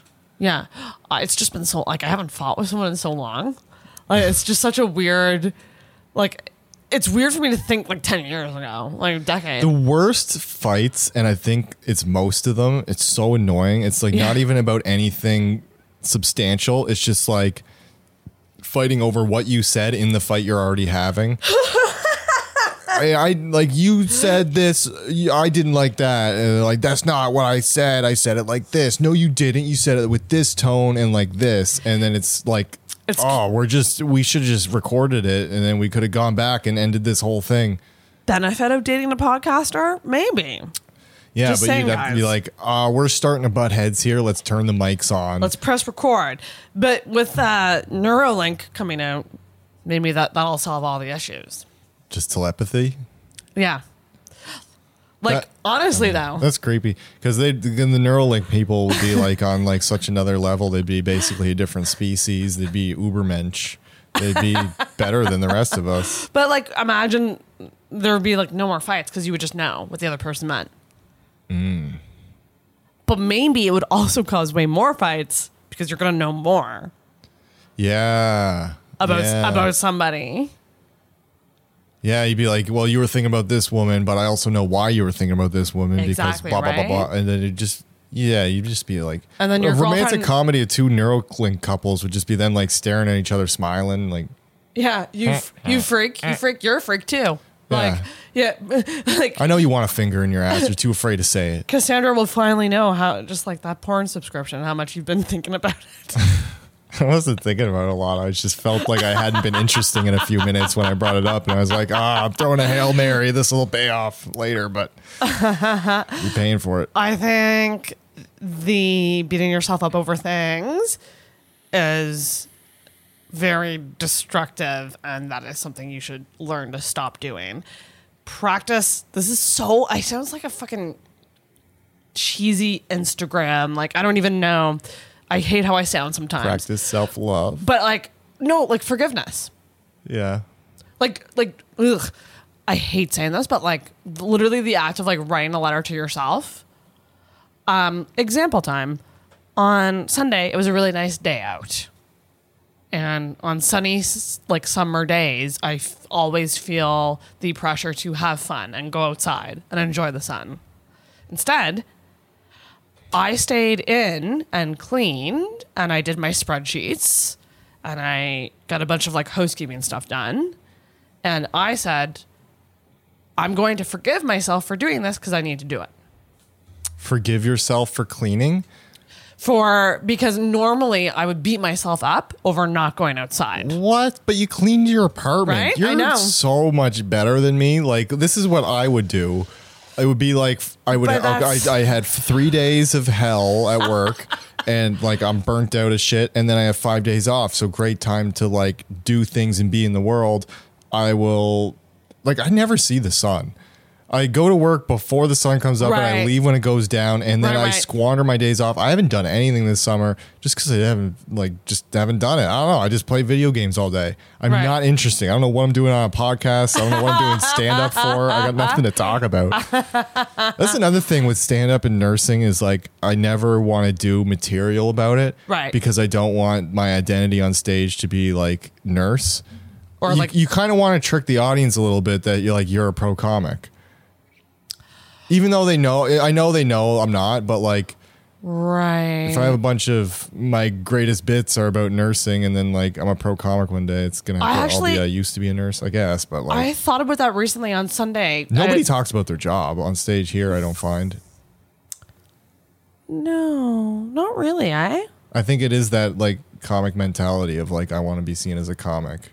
I feel like I could tap into that probably pretty well because comedy and podcasting play well together. But I thought about that the other night when I saw a comic doing crowd work. He was essentially going around asking all the audience members what they were. Like, what do you do? Yeah, what that's the most classic crowd work question in the world. And I was like, if he comes to me, should I say podcast producer or comedian? And a part of me just wanted to go right to comedian, even though like that's not what I do for work.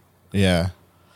But it was kind of like it was a knee-jerk reaction to go, comedian's the cooler thing. Even though podcast producer's pretty fucking cool too. Yeah. I would definitely say nurse and then feel in the back of my head like, I'm one of you, man. I'm a comic too. Right? But I wouldn't feel right saying it because I don't make any money off it. I have $20 actually framed in my apartment from the first time I got paid doing comedy. Stop, really? I want to get I don't know if you can get a $20 tattoo. I might have to get a big tattoo and then give them $20 on top, but I want to get a little money sign and be like, that's 5 years of comedy paid for that right there. That like a tiny. Listen, you, if you stuck with it, you'd have more money. Just be consistent. Yeah. And don't leave comedy. Don't ghost comedy again, Michael. There is a global pandemic. I would have killed a whole building full of people. I want to kill, but not like that. That's fair. We're all doing our best. It's not an easy thing to do when you're working full time. Like I feel like the ideal situation for comedy is to have a part-time job. Yeah, I fantasize about having a part-time job. Like if my girlfriend's hairdresser career kicks off, then I'll be like, hey, I paid rent this whole time. Like, let me go part-time and pay for shit, and then I'll be a comic. Right? Let me do it. Would you? Okay, so I need to ask then, is comedy something you want to do full tilt? Yeah. Like, nursing is something... If push comes to shove, nursing's going away, and I'm going to be poor and being a comic. I'm trying to make it work being like... keeping my head above water financially because I'm so inept with money. I don't have a savings. Like, I see on TV shows and stuff, people are like, "Oh, I'm at rock bottom. I only have $700 in my checking." If I have $700 in my checking, I'm like, "Whoa!" You are speaking. Yes, I had a friend. We were both talking about being broke. This week I'm broke, and she literally said, "I only have $500." This was a Monday. Yeah, she's that's so hurtful. I have $500 left for the week. Sometimes I'm happy to have zero and not negative 300. Thank you. Yes. No, but I'm with you though. I am also paycheck to paycheck. Like the day before payday is like a $10 day. Truly. It's really fucking hard. And I also have like a shit ton of credit card debt that's keeping me down. It's like the black dog on my back. That's why I did the spreadsheet stuff, because I was like, I have to get better at this money shit. And I know. I know where my shit is going, and I try to have like a fun budget. Like I did a lot this weekend, so this next weekend coming, I'm not going to do anything, or I'm going to do it very cheaply, like not cab, not drink, like all my money just goes to like skip the dishes and shit. Like I don't even know where it goes. I think most of it goes to like credit card interest. I don't know. Yeah, I'm so dumb. But listen, like Uber and skip the dishes are like that's a big one. Big one for me too. Yeah, because it's so much fucking money. That's for what's keeping me stuck as a nurse, is the paycheck to paycheck thing with this good money I'm making. So if I had a shittier job, like it would be worse. I would drown. Yeah, I'd be fucked. So like, but if it wasn't like I am way more wanting to do comedy than nursing. Right. To be real. And if you are going to Travis Lindsay extent of wanting to do it, the amount of work you have to put in is insane. Yeah. And it would be like, it would be impossible to do that. And it's a long haul. I'd have to go part-time or do something. Yeah. It's just like, it's just how it's going to work. But it's a long, like, I mean, if you look at, there are comics, like, even in this scene that work full-time and still work very hard in comedy. Like, I'm already kind of old for a comic. How old are you? 25. Like, to be I mean to like, because I want to be like when you're in your mid 40s, that's like when you hit your stride as a comic. So Do you think? I think so, yeah. Or like you get better and better, but like I think like yeah, when you see a comic with like some graying hair, you're like, okay, we're in for some good shit here. Is that the same with women? Yeah. Why not? Why wouldn't it be? More experience equals better. I don't agree. What do you mean? You think women are better when they're young? Yeah. You think they get worse as they get older? I don't think that. I think they just get better. I think society has a little bit more of a age cap on women than men. I also am like, but wouldn't you think it would be more society would be more likely to find an older woman funny if they're young? They're going to be sexualizing them and be distracted by that bullshit and judging them like maybe, but like Jen Kirkman, I think was like my favorite female comedy special for a while. Right. Oh, she'd be pissed if I'm like calling her old, but like I don't know. She's like. Well, if you're older, you've got more years under your belt. I take a comic more serious when they're old. If they have confidence, otherwise they might just be an open mic who started late. You're right, though. There is a weird advantage to that life experience thing and the perspective thing. And like I started at 33. I think that's fucking old to start comedy. It is old to start. Thank you for fucking like agreeing with me. It is. Well, I can't lie to your face here. I'm talking about being anxious, being 25, and not actually being like super in it, and I've been nursing has been like keeping me from it, and right. So like, I literally am like I just want to like move to a big place where there's like club time all the time. Like I want to give it a real honest shot. I don't care if I make it or not. I just want to give it that I tried my best because. I have been like trying my best to what my wavelength can handle. Do you pre-book mics? What do you mean by pre-book? Do you like book ahead? So like month of August, do you make sure you're doing? Yeah, like I just mics on your days off. I just sent out all my requests for August, so good. August is so there you go. A bunch of sets. Yeah. I think you can still do quite a bit here in Halifax. I know. I get what you mean though. To move to a place where you're like in a pressure cooker. Yeah. Where it's like there's so much. I want to go where like there's the pros are there and I will be like a fucking mollusk compared to them on the hierarchy and work my way up there. Another thing I'm just gonna say, and I'm not gonna try to be preachy to like other comics, but we as like budding comedians need to take advantage of Yucks more. Going to Yucks on the weekend when you can to watch the shows because comics can go for free. You don't have to pay to go in. You just you go right to the back. Yeah, I got to do that. And I see it as night classes. So showing up, watching the headliner, watching the feature act, watching even the guest spots because eventually you'll want to do a guest spot. So like I think that is something that is like so valuable. And like yes, like I mean, there's only 2 clubs here. I guess 3 with Dark Side now. But like it should be taken advantage of more. There's so many weekends I go and I'm the only comic just going to watch. And I'm like, this is night class, bitches. I wonder if I'm very scared that I'd get there and be like, I'm a comic, and they'd be like, are you? I haven't seen you. Just like message someone you could message. Like, I mean, I go all the time.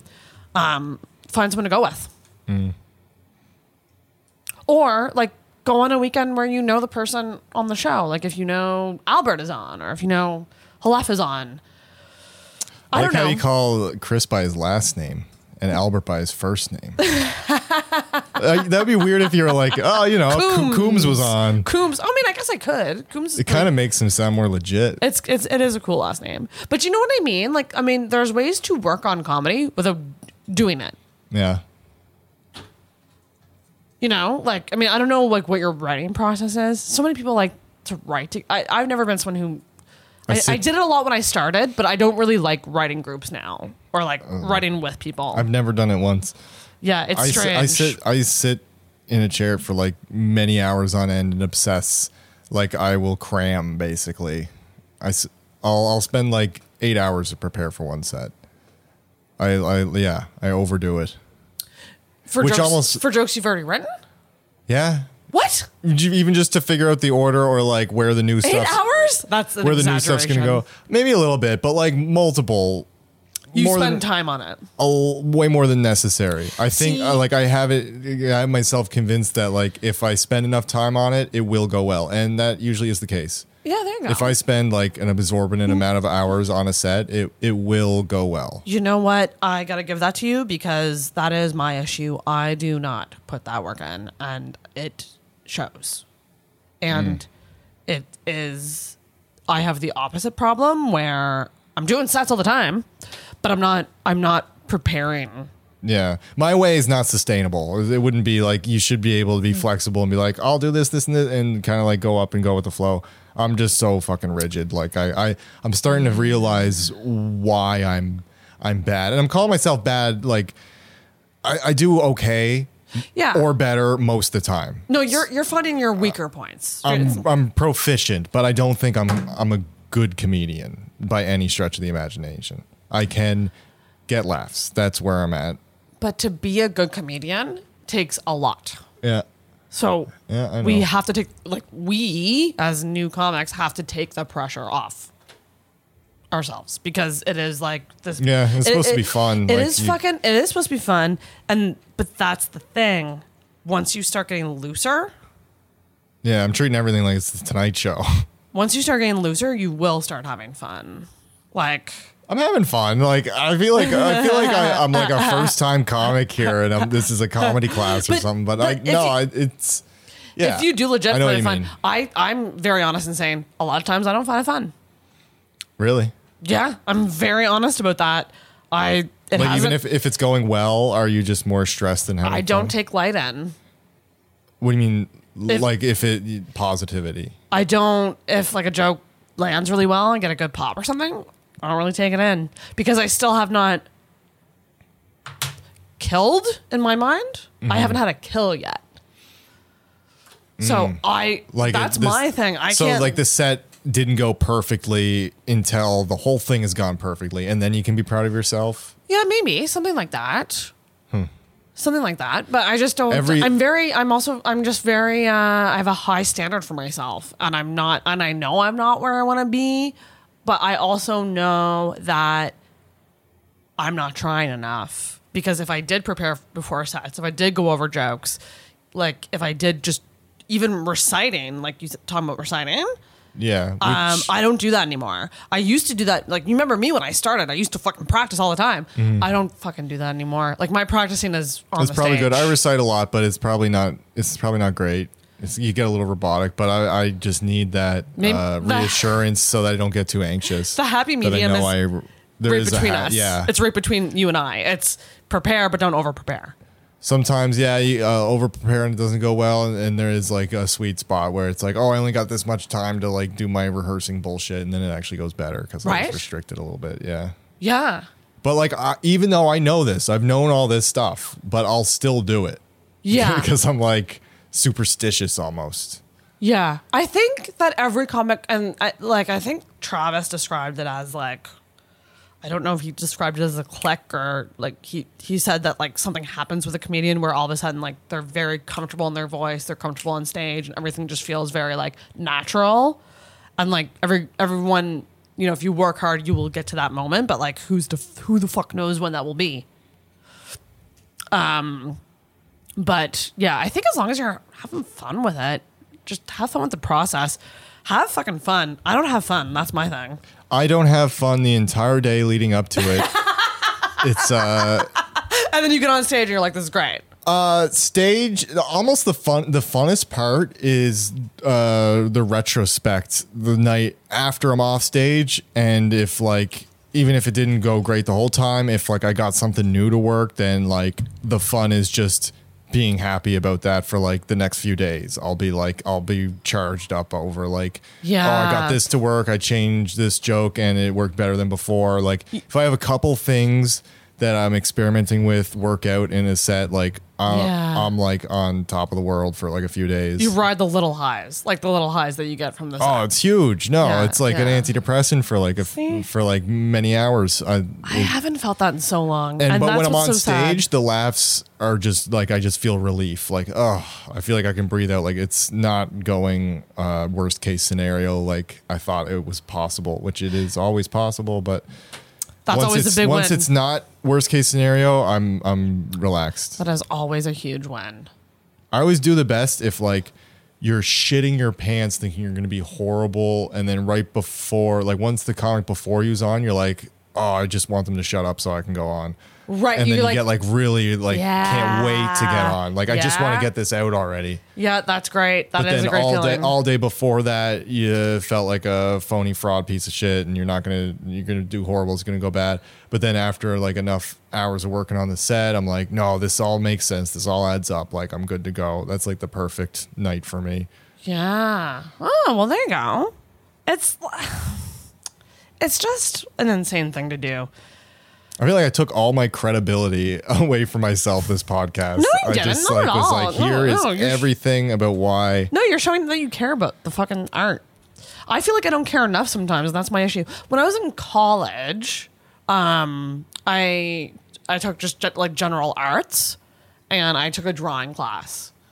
And my professor was like, "You are really good at drawing if you just focused on it." But if you don't care about drawing, And it's kind of that's- just a wasted talent that you have. And so what? You don't want to do something that you find boring? If you found That's- it boring, I don't know. That's how I feel about comedy, though. Like, I feel like I don't care enough to really put the work in off the stage. I do tons of sets. Like, I've done almost 130 sets in 2 years, including lockdown. I think that's so weird that you're counting them all. It's just because they're on my phone, right? Because I record everything. Yeah. Like, So I just start numbering them, and I just haven't stopped. so like you take a recording of the set and you just name it, number, Yeah. whatever. Oh, I guess, yeah, that would work. I record that's most of pretty my cool. sets.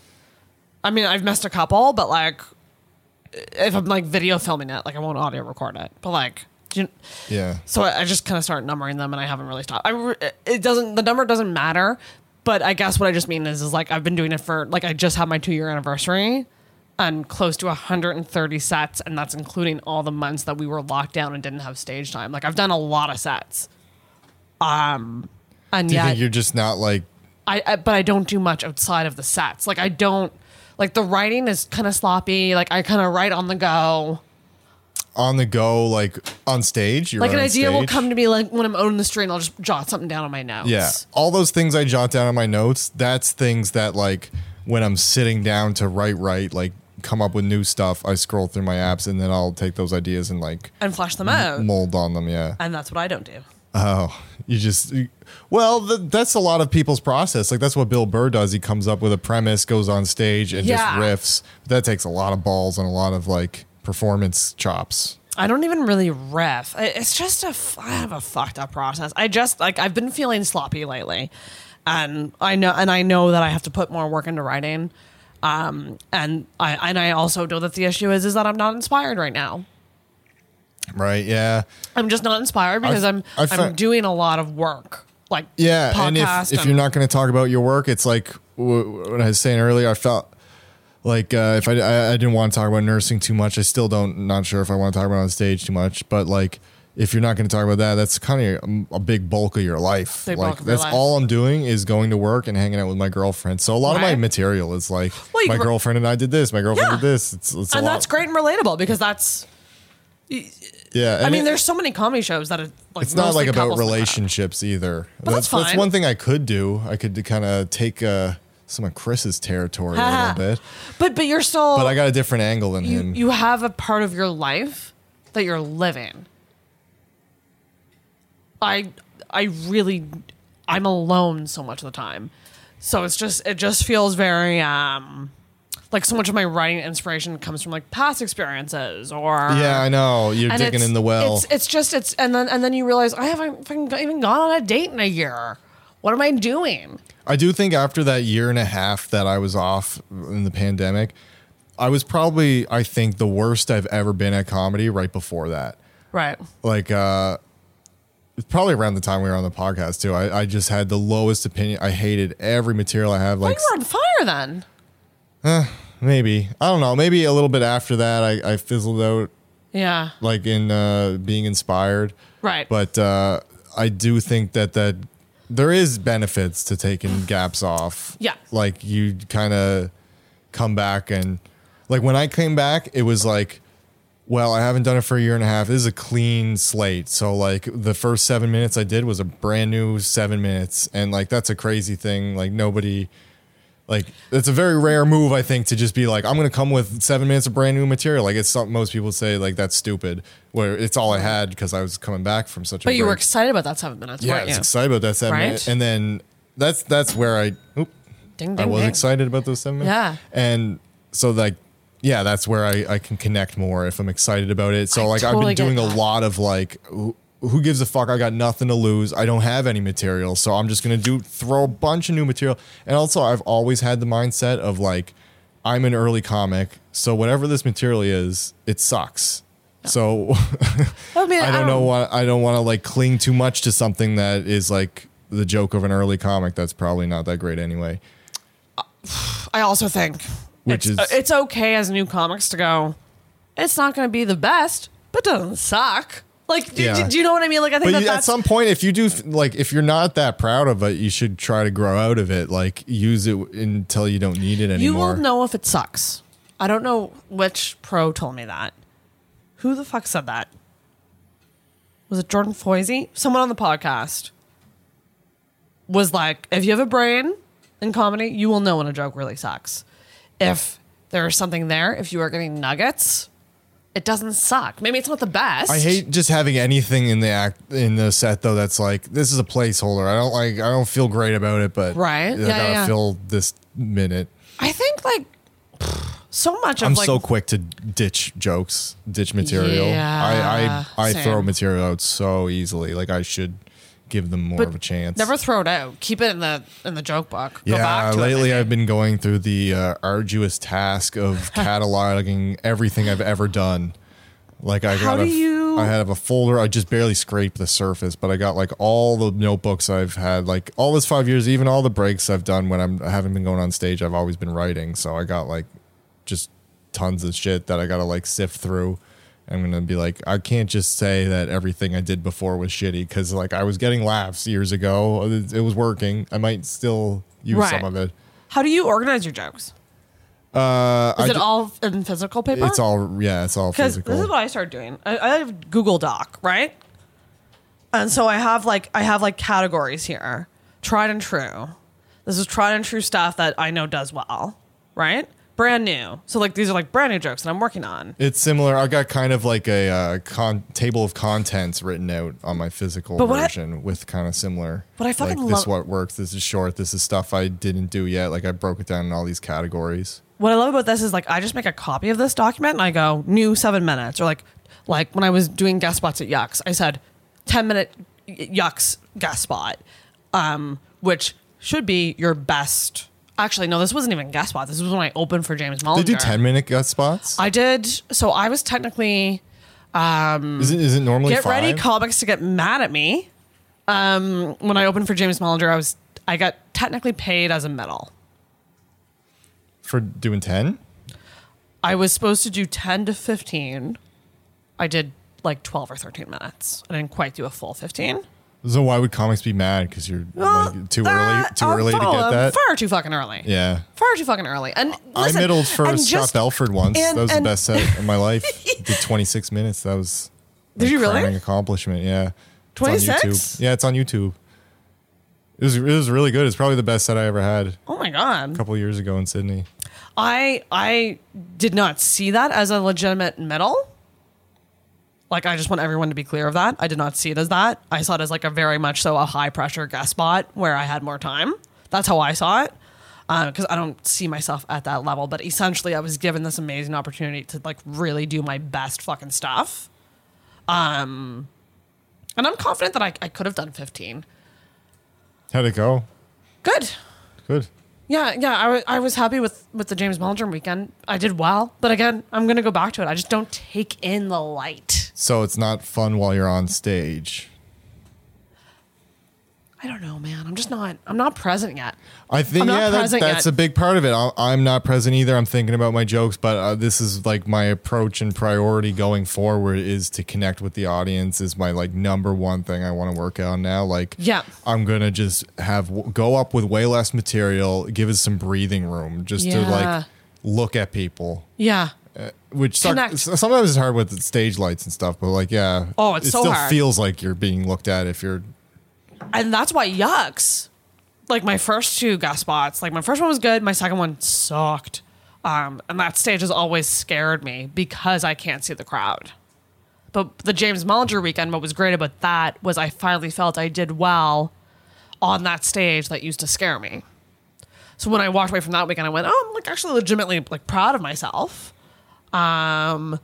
But I still in my head, I'm like, I got so far to go, so much to work on, gotta get so much better. Like I just have that like new comic, like going back to that new comic, like I suck, I'm a piece of shit. Yeah, I guess That we a can't- guest spot would be really scary. If I didn't like how I did on a guest spot, that would be like Yeah. torturous. I'd be like, I need another one to redeem myself so bad right now. Right? And so like when I got asked by James to open for him, I was just like, oh fuck me. I have to like really rise to this occasion because like I felt like I had something to prove. And Of course, yeah. Well, you that's know, that's like, guest and I- spots. And I think that I You do have something to prove. That's think the I point of did them. it, you know. But anyways, but yeah, it's so much. There's so much to stand up. It's so taxing. But of Yeah, all the it's hobbies I great, though. have, it's the most taxing. I love it. I gotta say. That's good that you love it though. Like I think that is key. I didn't even realize like how much I love it until I came back and like it is so lifted. I don't even want. I want to. It made me less depressed, but I think if I actually did like a DSM-5, if look at the criteria, I don't think I was depressed clinically. You could Oh, no, say. yeah. A lot of people, I think, the word is a little looser. Oh yeah, big time. Because like you have to be like lying in bed for days. Yeah. Like you have to have major changes in your life. Like if you want to get technical about it. But Depressed people can't go to work. I had depressed traits. I Yes. guess. No, people get depressed, but like clinical depression to be diagnosed with it is takes a lot. It does. Yeah. It takes a lot because like on my psychic assessment, I was really like going for depression. I was like, I'm going to walk out of this with a depression diagnosis. And she explained, she's like, you have insanely depressive episodes, but it's because of the ADHD and anxiety that like overwhelm you and throw you into these. And one of the most, I gotta say, psych assessments are really eye opening because one of the things that stood out to me was like on the treatment plan, it was just like none of the above will work if she does not have emotional supports in her life. And I was like, ooh, that hits hard because she recognized that like You don't. there's stuff I can do to improve ADHD. There's all this, but the fact that because a lot of what I talked about was like being lonely, not having friends, not feeling like I had emotional supports. I'm not close with my family. I don't mean to scare you, but like the patients that do the worst in life are the ones with no social supports. They- Emotional supports, right? I'm talking more social supports. Oh, like when yeah. your health is declining and if you have nobody, like Yep. odds are you're gonna be stoic and you're not gonna do anything about your health and let it decline. Like Big time. People need people to even have the will to live. That's right. We're not supposed to be And like alone. it doesn't alone. mean you're suicidal, but you're gonna neglect things you need Yeah. if you're like isolated. Yeah. And isolation like makes you aggressive. Like It's probably like the worst thing mentally for humans. That's why the solitary confinement. I think it'd be more humane if prison guards just beat prisoners. I mean, they do Right? that too, but like, Yeah. I'd rather get beat than solitary. exactly right. Yeah. Like just seeing that written, I was just like, that is eye opening to me because it's really saying like this area of life needs more focus. Having like emotional, like, and I know that I have friends. Like I'm not gonna go out here and say I don't have friends. I do, but I said that earlier. But, like, stand by it. But, you know, like, I don't have anyone to hug after a really good show. Or, like, you know, like, I've done many, like, milestone comedy moments with no one there to support me. Isn't it depressing, like, when you have, like, the night of your life, and like you made a whole room of people think you're hilarious. Like it's such a good feeling. You come home to like an empty apartment, it's just quiet. Yeah, it's exactly. like it is like a big post-mortem depression moment. It's a moment because you go, what's all this for? Yeah, like what was the point of all that? Just because it was fun, and it's like I felt like this was building this up higher than just I had a fun night in my head. But but you did do more. Like you made an incremental improvement. You validate. You're more confident. Like there are all these benefits, and it was all for something. But exactly, like you don't get a big check, and you don't have groupies coming home with you. It's not like a big, exciting, glamorous thing, even though you did do something kind of glamorous. Like if you kill on stage, whatever small the scale is, it's pretty cool. It's a cool thing to do. It is a cool thing to do, but you gotta have people in your life that, I don't know. But those quizzes though, they do, when I was the most depressed I've ever been, I did one like a depression quiz, and it came back like mildly depressed, and I was so disappointed. Isn't that so I felt like such a drama queen. I was like, I'm thinking about killing myself all the time. Like it's gotta say immediately check yourself into a psych ward, and then it's just like you're fine. You could get a hug from your mom. You'll be fine. It's a premise of a very early joke I had, which was like, there's no mildly suicidal option. It's either like you are or you're not. Yeah. But like Rosebud Baker, who's like a great comedian, said it so much better than me. She's like, I'm not suicidal. And it's like, it's so frustrating when you see a pro like say it so concisely. Put in perfect words. She was like, I'm not suicidal, but I'm not fighting to live. And I was just like, that's exactly what I'm trying. She's like, if a bear was chasing me in the forest, I would do a light jog. It was just so perfect. And it was just like a similar idea. But was that in her new special, or was that her Letterman thing? I think it was her Letterman. Yeah. I feel like proud of myself for knowing about Rosebud before I know about before her. she blew up. Oh, me too. I knew her from the Amazon Prime documentary series. Did you see that too? What was it called again? I think Corinne Fisher was in that too. It has the most generic name ever. It's just like telling jokes, laughing, something. I don't know. It was a bunch of it was like Inside a few jokes. Inside jokes. It was a couple of comics from New York and LA, and then you watch them all try to see who go to New Faces. Yes. I saw her from that. I knew her before that. Ooh, you beat me. Because I knew her. But I feel cool because I never heard anybody talk about that show. I knew her. And then Rosebud's famous all of a sudden. I was like, oh. I fucking love Rosebud. I'm a longtime follower. I discovered her because she was a guest on Guys We Fucked podcast, which has been around forever. But then I started following her, and she did a podcast, Justin Bieber podcast. Anyways, yeah, But she was a nobody in that documentary. She was, yeah. She's killing it. I guess you beat me there. You heard her on a podcast or something. Fuck, I thought I was at ground zero. If we look at when Inside Jokes came out, I can almost guarantee. I don't know when I watched it. Whatever year it came out, I wouldn't know when I watched it though. This is the most hilarious argument. We should clip this and send it to her. Sorry, we're just competing over who heard of her first. Do you know what's wild? I message her we talk on Instagram sometimes. Yeah, I heard you talking about you just shoot your shot at these comics and you get answers. That's because I bet that wouldn't work for me in a male comic. So here's the thing. I'm just you guys are supporting each other. Well, I'm just very bashful about if I am watching her special, I'll take a picture and tag her, and then she'll repost it, and then at that point I'm in her approved messages. So if she, what was it? It was she posted a reel, and it was about Roe v. Wade, and the reel was just essentially we have to start having anal sex because it's the only way. It's the only way now that Roe v. Wade is overturned. And I reposted it with I spit out my Red Bull at this. It was so funny. I spit out, and then she wrote back at least you were drinking the right drink for this moment. And I was just I just love Rosebud so much. I just love that famous comics are still very down to earth people who will just respond to a stranger. Yeah. On Instagram. That's I don't know. I find that surprising though.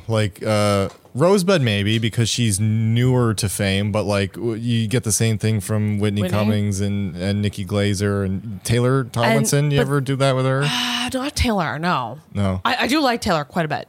But She makes me so insecure. Like, she made She's a so special good. quarter life crisis. I'm the age she was when she put that special out, and I'm so frustrated. Like, oh, you're having a crisis? You're putting out a special. You're a fucking headlining comedian. You're living my goddamn dream, and you're having a crisis. I'm the same age as you. Fuck you. I can live with someone in their 30s or 40s doing a special, but like a Right. 25-year-old, I'm like, no, you're breaking the rules. You're supposed to be bad like me. Right? But that's but you're still very young. You're 25. Think of me at 35, bitch. I know. I don't know how you do it. It's hell. Well, but there is a moment of why. But I really do go, why am I doing this? Best case scenario, like I've been doing this 2 years now. Yeah. Maybe at 40, I will start to get really, really good. Yeah, and then you can headline, and that's And then I'm a 40-year-old woman. so fucking cares. You're a Doing- professional comedian. I don't think I want to be a professional comedian. Okay, well, if you're saying you're headlining, you're making bank a little bit. But here I and might there. have, I don't know, guys. Like I want podcasting to be my thing. Like that's where I really want to excel versus comedy. It's hard. Comedy is hard. I just really like money, okay? And success. And I think it's actually you're more likely to get success from podcasting than Yeah, definitely. at this point. I hate saying that. Well, I think it's most, just most a professional grind. comedians nowadays are actually professional podcasters. They're probably making more money. No, Yeah. that's not true. The podcast is selling their tickets. Maybe Joe Rogan makes more money from podcasts and stand up, but The two marry very well together, and more comics should have podcasts. And Dan was right when he said I went about it backwards because I was trying to be a podcaster and then I became a comedian. If you are a comedian and you start to do really well, develop like a fan base, and then have a podcast, that podcast is more likely to do better. I went about I don't know. backwards. No, No. it's just I did. a different path. I don't think it's better or worse. Why is it worse? Why is it worse? It's worse because it is harder to get someone. Okay, how am I saying this?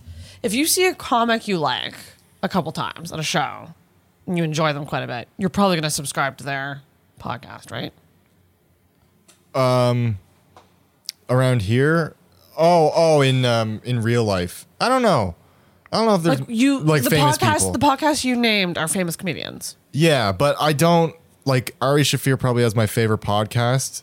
He doesn't have my favorite comedy. Like Oh, I interesting. like his Okay. I liked his stand up, but But you discovered him probably through. I like his podcasting more. Did you I just- discovered him for being a guest on Joe Rogan.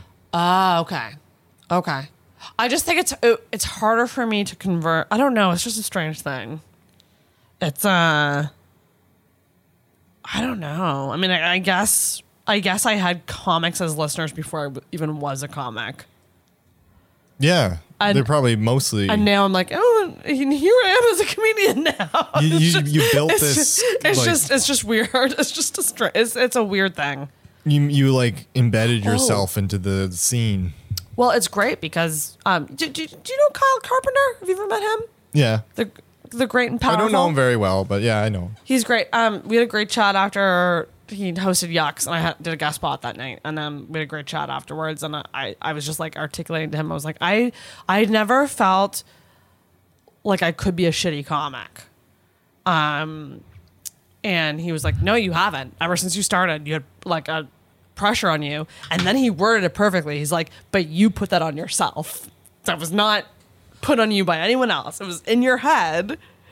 Like, because I'm friends with comedians. But the audience doesn't know any of this. They don't know your backstory. So it's all on me. Yeah. It was yeah. a prison that I put myself into of I have to be good. I have to be extra good. Is that for the other comics though? Yes. Yeah. But that's what we started the podcast with. You talking about how you're very worried about what the other comics think because of that. Yeah. Because it's such a art that bonds us all together so tightly. We always want to like impress her. And that was me when I started. I was like, oh my God, like I know so many comics. I've been to so many shows. Like I can't be bad. And my dead friend who died said that to me. You've been doing this too long. You've been doing Intoxicated too long. You can't suck. Yeah, you can. You can But- suck. I know, but this is my dead friend saying this to me. And so I held it with me. He probably didn't mean those words to be so impactful, but he went and died, and then they inflated their meaning. It connected with me because I was like, that makes sense because he was such an influence on me. And then he said that to me like January, and then he died in March. And I started comedy that summer. Yeah. And for whatever reason, him saying that really stuck. Fuck you, big cat. Wherever you are, you're probably down here, not up there. He's looking up at us. But like, yeah. But that actually take that as a compliment, big cat, because it means that I love you so much. I took the words to heart. Too bad. But like Kyle saying that really fucking, I was just like, that is so true. I put myself in a mental cage and I gotta break that shit. Fuck this. You know, like. Yeah, you don't gotta like worry about being worse. Yeah, you're whatever you're at. You're at where you're at. You're at where you're at. Doesn't matter. I just want to write jokes that I like, that I'm proud of, that do well. That's my goal. Yeah. Like, I'm going to keep it as simple as that. I want to be able to like pick a topic I want to talk about and just be able to write jokes about it instead of just being like, well, these are the topics I happen to come up with jokes about, so these are the topics I have to do. If I like, that's the goal of like, that's like when you're a really good writer. It's just like, I want to talk about abortion. Now let's sit down and write some Roe v. Wade jokes. And then an hour later, you got some things to try. Like, that's a real writer right there. It really is. And I'm more true. like, I thought of this idea, and then that kind of fits with this. Let's stitch them together. But if you can just like build them from whole cloth, that's like. I've been doing the milk every premise thing.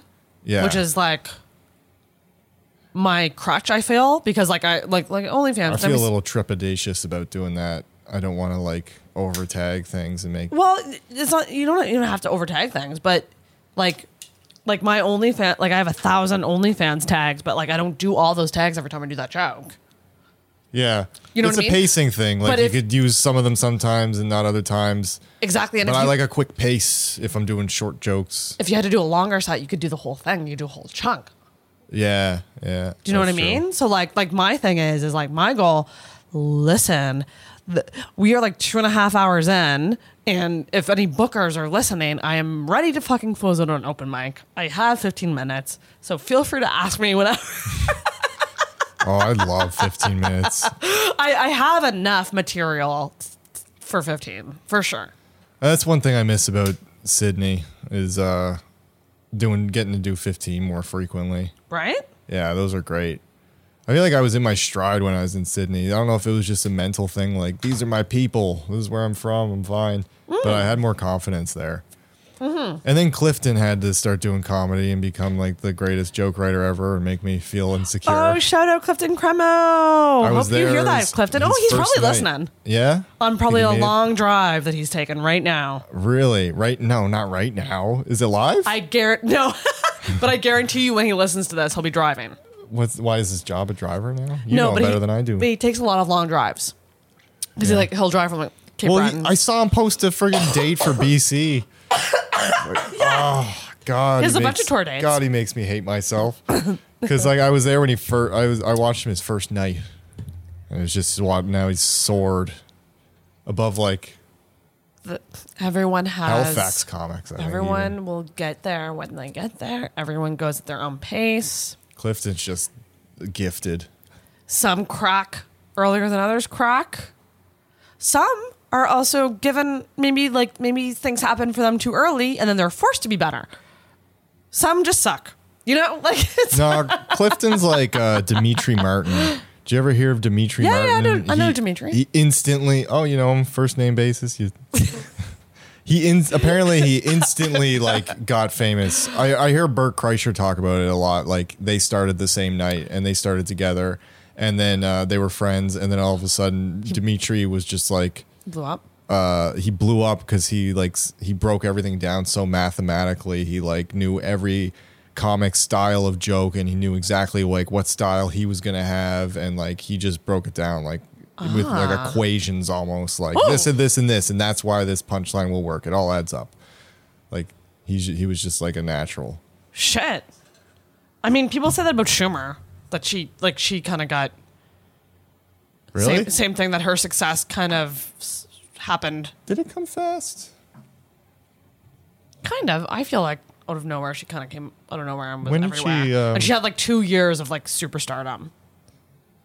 Yeah, it started with New Faces, I think. When did it start? That's a good question. No, that's Montreal. I don't think it was that. Last Comic Standing. She won Last Comic Standing. She also had the Inside Amy Schumer show, which is where I really discovered her. It was like a sketch comedy show. That's probably when she was first taken off. That was when I became obsessed, and then she did specials, and I loved her specials, and then she did movies. She's very influential. Yeah, I mean, I think for me, for sure, and I'm loud and proud about that. She was one of the first female comics that I was like obsessed about, and she also like inspired a lot of the comics that I became obsessed about, like Nikki Glaser. Yeah. Like Nikki Glaser came from like the Schumer school of comedy kind of thing. Well, would she have started when Amy was just getting big, or would she would have already been doing it for a little bit? Yeah, but Schumer took her under. Oh yeah. Okay. Like Nikki was like in a bunch of like Schumer's like she was like shows and was stuff. like the one female comic of the time, I feel like. Yeah, it was sorry, I'm just laughing at. I posted this picture of the universe with the caption, "Remember that this thing doesn't care about you." And then someone wrote back, hurt people, Sarah." Someone give him a shout out. Ryan William, who's actually I'm recording with a week from today. I'll watch He's the guest after you. Nice. Yeah. Nice. Who have been we met at a sex party, so it's going to be a really? wild ride of a podcast. He's gonna follow. I don't know. He's gonna follow this. You trying to validate me for 2 hours about how I'm actually. Okay. Don't worry. You'll get there someday. I had a great moment on the podcast that I couldn't post. Oh well, maybe someday you guys will hear that, where I therapized real good and I nailed it. Okay, we're gonna get to the last segment because this is like ridiculous. We are 2.5 hours in. Yeah, these are hurt my ears. Yeah, they're hot. I haven't felt this since I played like online video games for hours and hours. I'm so sorry. I don't even socialize on video games. Are they That's how hurting your antisocial ears, I or are am. they just hot? No, they're like getting sore, but I'll go. I Okay. got a Rogan length again. Here we are. Okay, here we are. Okay, so this is the last segment because it is the most controversial. It is for the True Trooper app listeners. So, Michael, what is your unpopular opinion? Don't hate me for this, but it's time for an unpopular opinion. I'm not brave enough to actually have anything controversial or edgy. So I'll just do. Well, most people when they answer this, they are very safe. I want to criticize your guests in the past. They are. Everybody's very No safe. one has come on here and gone, COVID's not real. Yeah, it came from Wuhan. Ladies can't get abortions. No. You know, like Oh, that would be- I don't like minorities. Like no one's like no one fucking clip that out of context. I will. Oh my god. It's happening now. Okay. Okay. This vabbing thing I heard about the other day. Oh, I know all about that. I think the knee-jerk reaction to be is like, that's disgusting. What are these freaks doing? I think it sounds pretty hot. It would probably work on me. Because I love eating pussy. I'm the people you hate in your joke. I'm very vocal. I love... Hey, listen. You're saying... So, and we got to fill people in what vabbing is. Not everyone knows. And I Putting got pussy juices on you. You put the pussy juice on your neck and you wear it as like perfume, Yeah. pretty much. And there's science behind it because it's like pheromones and it's supposed to make you more desirable to men. It's probably like negligible. So apparently I've had pussy juice on my neck for a long time. Why? You've been doing that already? Oh wait, no, that didn't work, Sarah. Fail. Fuck. I'm glad it didn't work because you screwed up and not just because it went over my head. I was about to be really embarrassed. No, it should have been the other way around. If it made you undesirable, I've been having pussy juice on my neck. But it makes you more desirable, which means I haven't been vabbing, so maybe I should vab. Also, people are too hard on foreskins. There's a bonus one.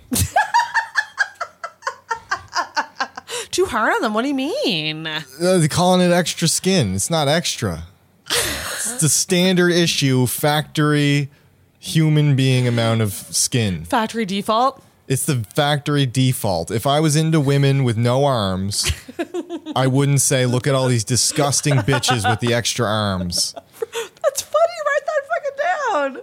I have had it written down for a while. Okay, I just never tried it yet. No, that's funny. I tried it out on you for the first the arms time. thing is really funny because it's so ridiculous. I love that. I actually workshopped that one with Cass and her parents at her cottage. We were talking about my uncut penis together and the customs of whether or not to do it. Apparently, my mom wanted me to be snipped, but the doctors wouldn't let her, which is, I think... Did she say why? Because they're always changing their mind on whether or not they think it's a good idea or not. I was going to say, because, okay, whenever this topic comes up... Do you ever have a joke about how foreskins are gross? I feel like it's because my first boyfriend, who I lost my virginity to, was circumcised. Right? So that was my introduction to So you penis. thought they were normal, and then another guy came, and you traumatized them for life. No, ever since my first, they've all been uncircumcised. So, You know how to pick them.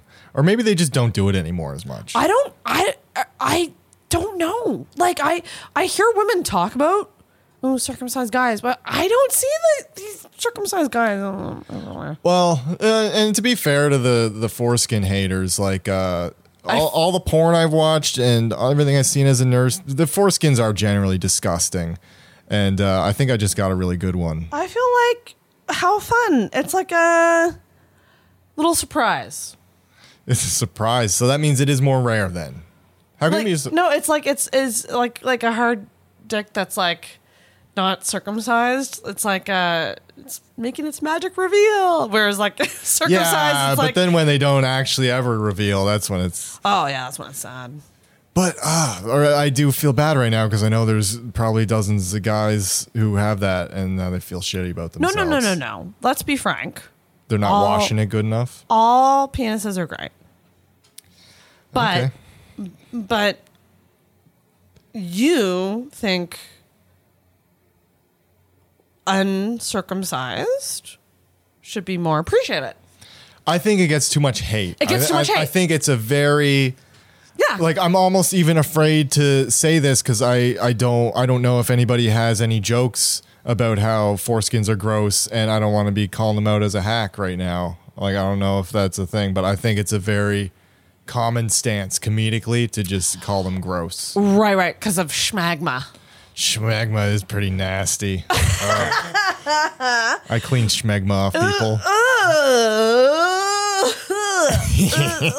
It's just the word. I can't picture it. I don't know the actual word for it. I think it might be that. But vaginas go through some gross shit. So like I can't sit here and squirm over schmagma when like yeast infections are a thing and fucking there's some nastiness that happens. Yeah, you gotta clean your dicks. You gotta clean your genitals. Apparently not. Hot water only. No soap. I did hear that. I think I did get an infection once, and I knew it was from that because I wasn't having sex or anything. It was before that age, but I would the too hard of soaps. You get rid of your natural flora or whatever. I thought that was more of a pussy prob, but dicks can get it. Yeah, dicks get it too. Get rid of the oils. I think it might be a foreskin issue actually. So don't clean your dicks. Don't clean your pussies. Yeah, I had a guy. I talked a guy down once because he said like he had these dick symptoms, and then he thought maybe his girlfriend was cheating on him. And I was like, no, you're just using too strong of a soap. Like I put on my nurse hat, but really I didn't learn that from nursing. I learned it from experience. That's okay. It doesn't matter how you learned it. You learned it. I learned it, and you're changing lives because of it. Yeah. Wash your dicks. And I mean, I still let soap run down. You know, even though it's not needed. What? Like that's how you wash? You just let soap go on it and fall off it? Because apparently you're not supposed to like get up in there with soap because it's bad for you. I don't know. This should be cut. What you're supposed to do. We're talking about genital hygiene. What do you mean? I'm already a 35-year-old woman, been single 10 years. I listen to Joe Rogan and I own one cat. And now I'm saying I don't wash my pussy. I'm really putting the pin and not being dateable at all You here. let soap fall down that's what I'm over saying. it. That's what I mean, I Yeah, guess. there I you guess go. like I learned you're supposed for pH, soap and water is like all you need. I assumed that all women just hot water. Hot water is all you just hot water. need. Yeah. I assumed all women just had a special soap, like a gentle cleanser. Ivory stuff. There's like gentle soaps that are unfragmented. Fragmented. That's not it either. Fragranted. Fragranced. Fragranted. Is that a version of fragrance that you can use? I don't know. That's funny. Yeah, no, I could see that being fine as long as it's not like strong and scented and shit. And there is Vagisil cleanse like soaps for that. Vagisil, right. Yeah. There's stuff like that. I'll put that on people. I don't buy that unless I'm getting laid. What's the point? Yeah, really. What's the point? You know, I'm not spending that extra money. I never wash my pussy. Oh, no, that's actually true. I got a kitten and she's never been washed all her life. My cat hasn't been washed either. Nice. Mine's named Shirley. 8 years. Ooh. Mindy.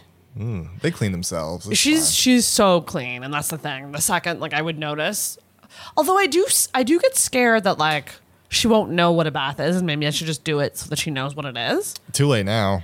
Do you think? Yeah. She's already 8. Yeah, she's already 8. Yeah. It's too late to bath a cat. Maybe because this was such a long episode, maybe we do like a secret hashtag or something for anyone who like made it through. I used to do this in the early days of the podcast. Like I would say a hashtag and then like whoever makes it through can like comment that on like Instagram or whatever. Well, if they made it through my date readings, then that would be they'd be diehard as fuck. What would the name of your stand-up open mic tour be? For those dates that you just rattled. Like I had one that was exhausted and Anal August. Anal August? Yeah. Okay, hashtag Anal August. I just got a message from an email from like a place I bought sex toys from before and it said Anal August, so I think that's why that was in my head. Send me a bunch of like butt plugs and for you're sale. waiting now to bring this up. What? It's just I bought sex toys online before, and so now I get spammed all the time. Yeah, and now they I have 1,000 questions, and we have to end the podcast. pinkcherry.com. Gotta buy local, Michael. What you doing? Go to Venus Envy. I did go to I went to Pleasures and Treasures to get a vibrator for my girlfriend. So nice. But it was actually a back massager, which I find interesting. Like it's marketed as a back massager. That's what you want? I don't know if it was that brand, but it's the same, looks the same. Yep. But like I find it funny how they have back massagers and then they're like, but it's also a sex device. Like I wonder if you go to like Bath and Body Works, they'll be like, here's some, technically they're anal beads, but they also separate your toes well for when you're painting them. Trying another bit out on you. There we go. I like it. I'm milking this content. I like it. I just know that the audience will either groan or laugh at you not knowing it was back massager. I didn't. No, like, yeah, whatever. There's like this, like the Thorogun is another one. They that, probably like, sell way more of them with that approach because you get non-masturbators involved too. Yeah, exactly. Multi-purpose. Why not? Multi-purpose. So hashtag Anal August. And I have used it for my shoulders, like after work sometimes. Like, why not? It's what it's for. Oh my God, that's so fucking funny. Yeah, I actually feel like I'd probably use it more as an actual. You never? You have one of those and you've never tried it for your back? Do not have a wand. Oh. Do not have one of those. She got one. I don't know if you know my sex toy joke. I'm a hand bitch. It's the only way. I don't need sex toys. Maybe you should keep it that way because apparently, like, if you can just do it with your hand very easily, then you'll get desensitized. That's right. Listen to Michael. He knows what he's saying. I just parroting Dr. Drew's. Even though he's very kind and got an amazing sex toy for his girlfriend, it is important to enjoy it. Like I just like it because it's like I take my coffee black, you know? I don't need any fucking cream and sugar. Yeah, I started and- taking them black just so like they can't fuck it up. Right? They just pour it. But and now so- I can drink coffee anywhere. yeah, like driving if- stick shift. If a zombie apocalypse happened, I don't need a fucking outlet. I don't need to charge things. I'm good. Flicking your bean is like driving stick. I truly like I dropped like I want to say like $350 on like 2 sex toys like a couple years ago, and I've used them. There's one I haven't used at all, and the other I've used like maybe 5 times. One you haven't used at all? Is it one that you need somebody to use it? How I could you think- never have gotten around to I it? think it was like I got ballsy, and then I chickened out because it was like it's like a suction cup dildo. What's so wild about that? It's really big. Oh,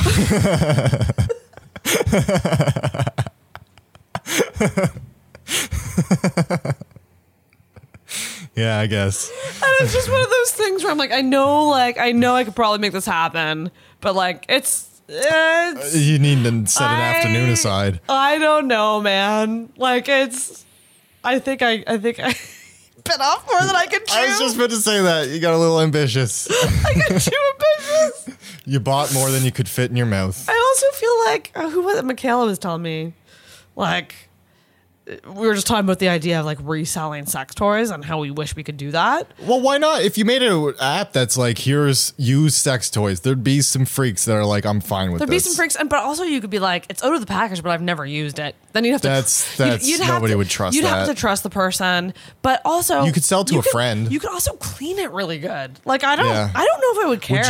You would buy a used sex toy? A dildo for 10%. Okay, the probably normal- not, but I think some people would. You're like judging people for not thinking No, I'm that's not gross. judging. I just don't like sex toys enough. Like I don't even like them enough brand new. Yeah. Right? Yeah. But there's like some people who like have a fucking dungeon or a closet full of them. I feel like the options for sex toys are so much vaster for women. Like I would go nuts if I It's- had all those holes and things to do. There's 1,000 of them, and they're not. Suckers and lickers and vibrators. The only one you need is the one that has the air pulse technology and is like a clit sucking. That's the only one you need because no human male can replicate that. Yeah, you can. No. What are you talking about? You can suck No. like at the same time. No, not like that fucker can. No, The of course, Satisfier? yeah, The not like that. Satisfier? Yeah, It's not the same. we got that one. But it's not the same. You can get close to it, but it's not the same. I mean, I don't know if I don't think she's obsessed with it. I mean, she could be using it constantly, but like, You don't have air pulse technology in your mouth. it's too hard to line up though when you're having sex. Yeah. The that's right. air pulsar thing. Well, The wand you know, it's people- got such a big head on it. It's like people you can can't use it miss. alone, Michael. Yeah, but whatever. Whatever. That's not what I'm interested in. Thing. This was a delightful chat. Thank you so much for coming back on the podcast. Thank you for making my podcasting career what it is today. My second podcast ever. second podcast ever, and I always love chatting with you. So thank you so much for coming on. This was awesome. You're welcome. And where can people follow Michael Kennedy? At Mike Kennedy Comedy, the KE from the Kennedy is the KE from the Mike. So it's MIKENNEDY comedy. Oh, that's really smart. It looks cool on screen, And then you have to explain it. and then you have to explain it. Welcome to having a podcast called Intoxicated, where the T. I it's never TAL spell it right. It's TALK. Yeah, we're both should change our shit, but Yeah, I we just should. I just changed it back from like Thomas, so I can't be changing every day. No, who are you, Brandon Michael? I know. Sometimes it's stand up Brandon. Joe always Sometimes is Brandon Michael is comedy. We love you, Brandon, but pick a user. Joe always wanted me to go up on stage as Michael Brandon. Michael Brandon. Oh, that's so funny. Because Brandon Michael. Yeah, that's great. I had to. He was like, make that your permanent name if you don't like Thomas. I was like, no, I'm not going to build my whole identity around being a spoof of Brandon Michael. Hey, it could work. Yeah, I just have to hope he gets famous, and then I also get famous off of his fame. I'll be a parasite. I'm going to pretend like I'm a professional comedian on a professional podcast and read my dates. I'm going to like just play make-believe right now. Do it. All right, podcast listeners, I'll be at the Red Room Riot on Friday, August 12th. And before that, even, I'll be at Oasis Comedy Tuesdays at, the 9th of August. Oh, that's nice. Tuesday, the 9th. That's before the 12th. Yep. And then I'll be... Wait, sorry, when were you at Red Room? The 12th. Okay. Are you going to be there? I don't know yet. Probably could be. Go on. I feel like I'm really just milking this, and I'm holding you hostage. No, right I now. love it. Keep going. And then I'll be at Yuck Yucks Pro Amateur Night on the 18th of August. These are all in August. Back at it. Yucks Amateur Night. Back at Yucks again, and this is always the part where I stop podcasts is when I hear people doing this. So I wonder if anybody's listening. And then I'll be at Gus's Monday on the 29th. Oh my God, that's awesome. You got a bunch of shows coming up. That's I got a great. bunch of shows, and I'm just waiting on someone else to answer me. And I'm at Foggy Goggle on the 28th. Okay, let's end this fucking podcast. All right, that was Hashtag Anal August. hashtag in August. And Michael Kennedy, ring that bell. I missed it. You did it like with one finger. God damn. Thank you for listening to the Intoxicated Podcast. If you enjoyed this week's episode, make sure you subscribe on whatever podcast app you use and leave a rating or review on Apple Podcasts. You can also give us a follow on Facebook and Instagram at Intoxicated Podcast and check out our video episodes on the Intoxicated YouTube channel. Until next week, feel hard and talk hard. Intoxicated Podcast is hosted and produced by Sarah McClellan and brought to you by the messiness of life.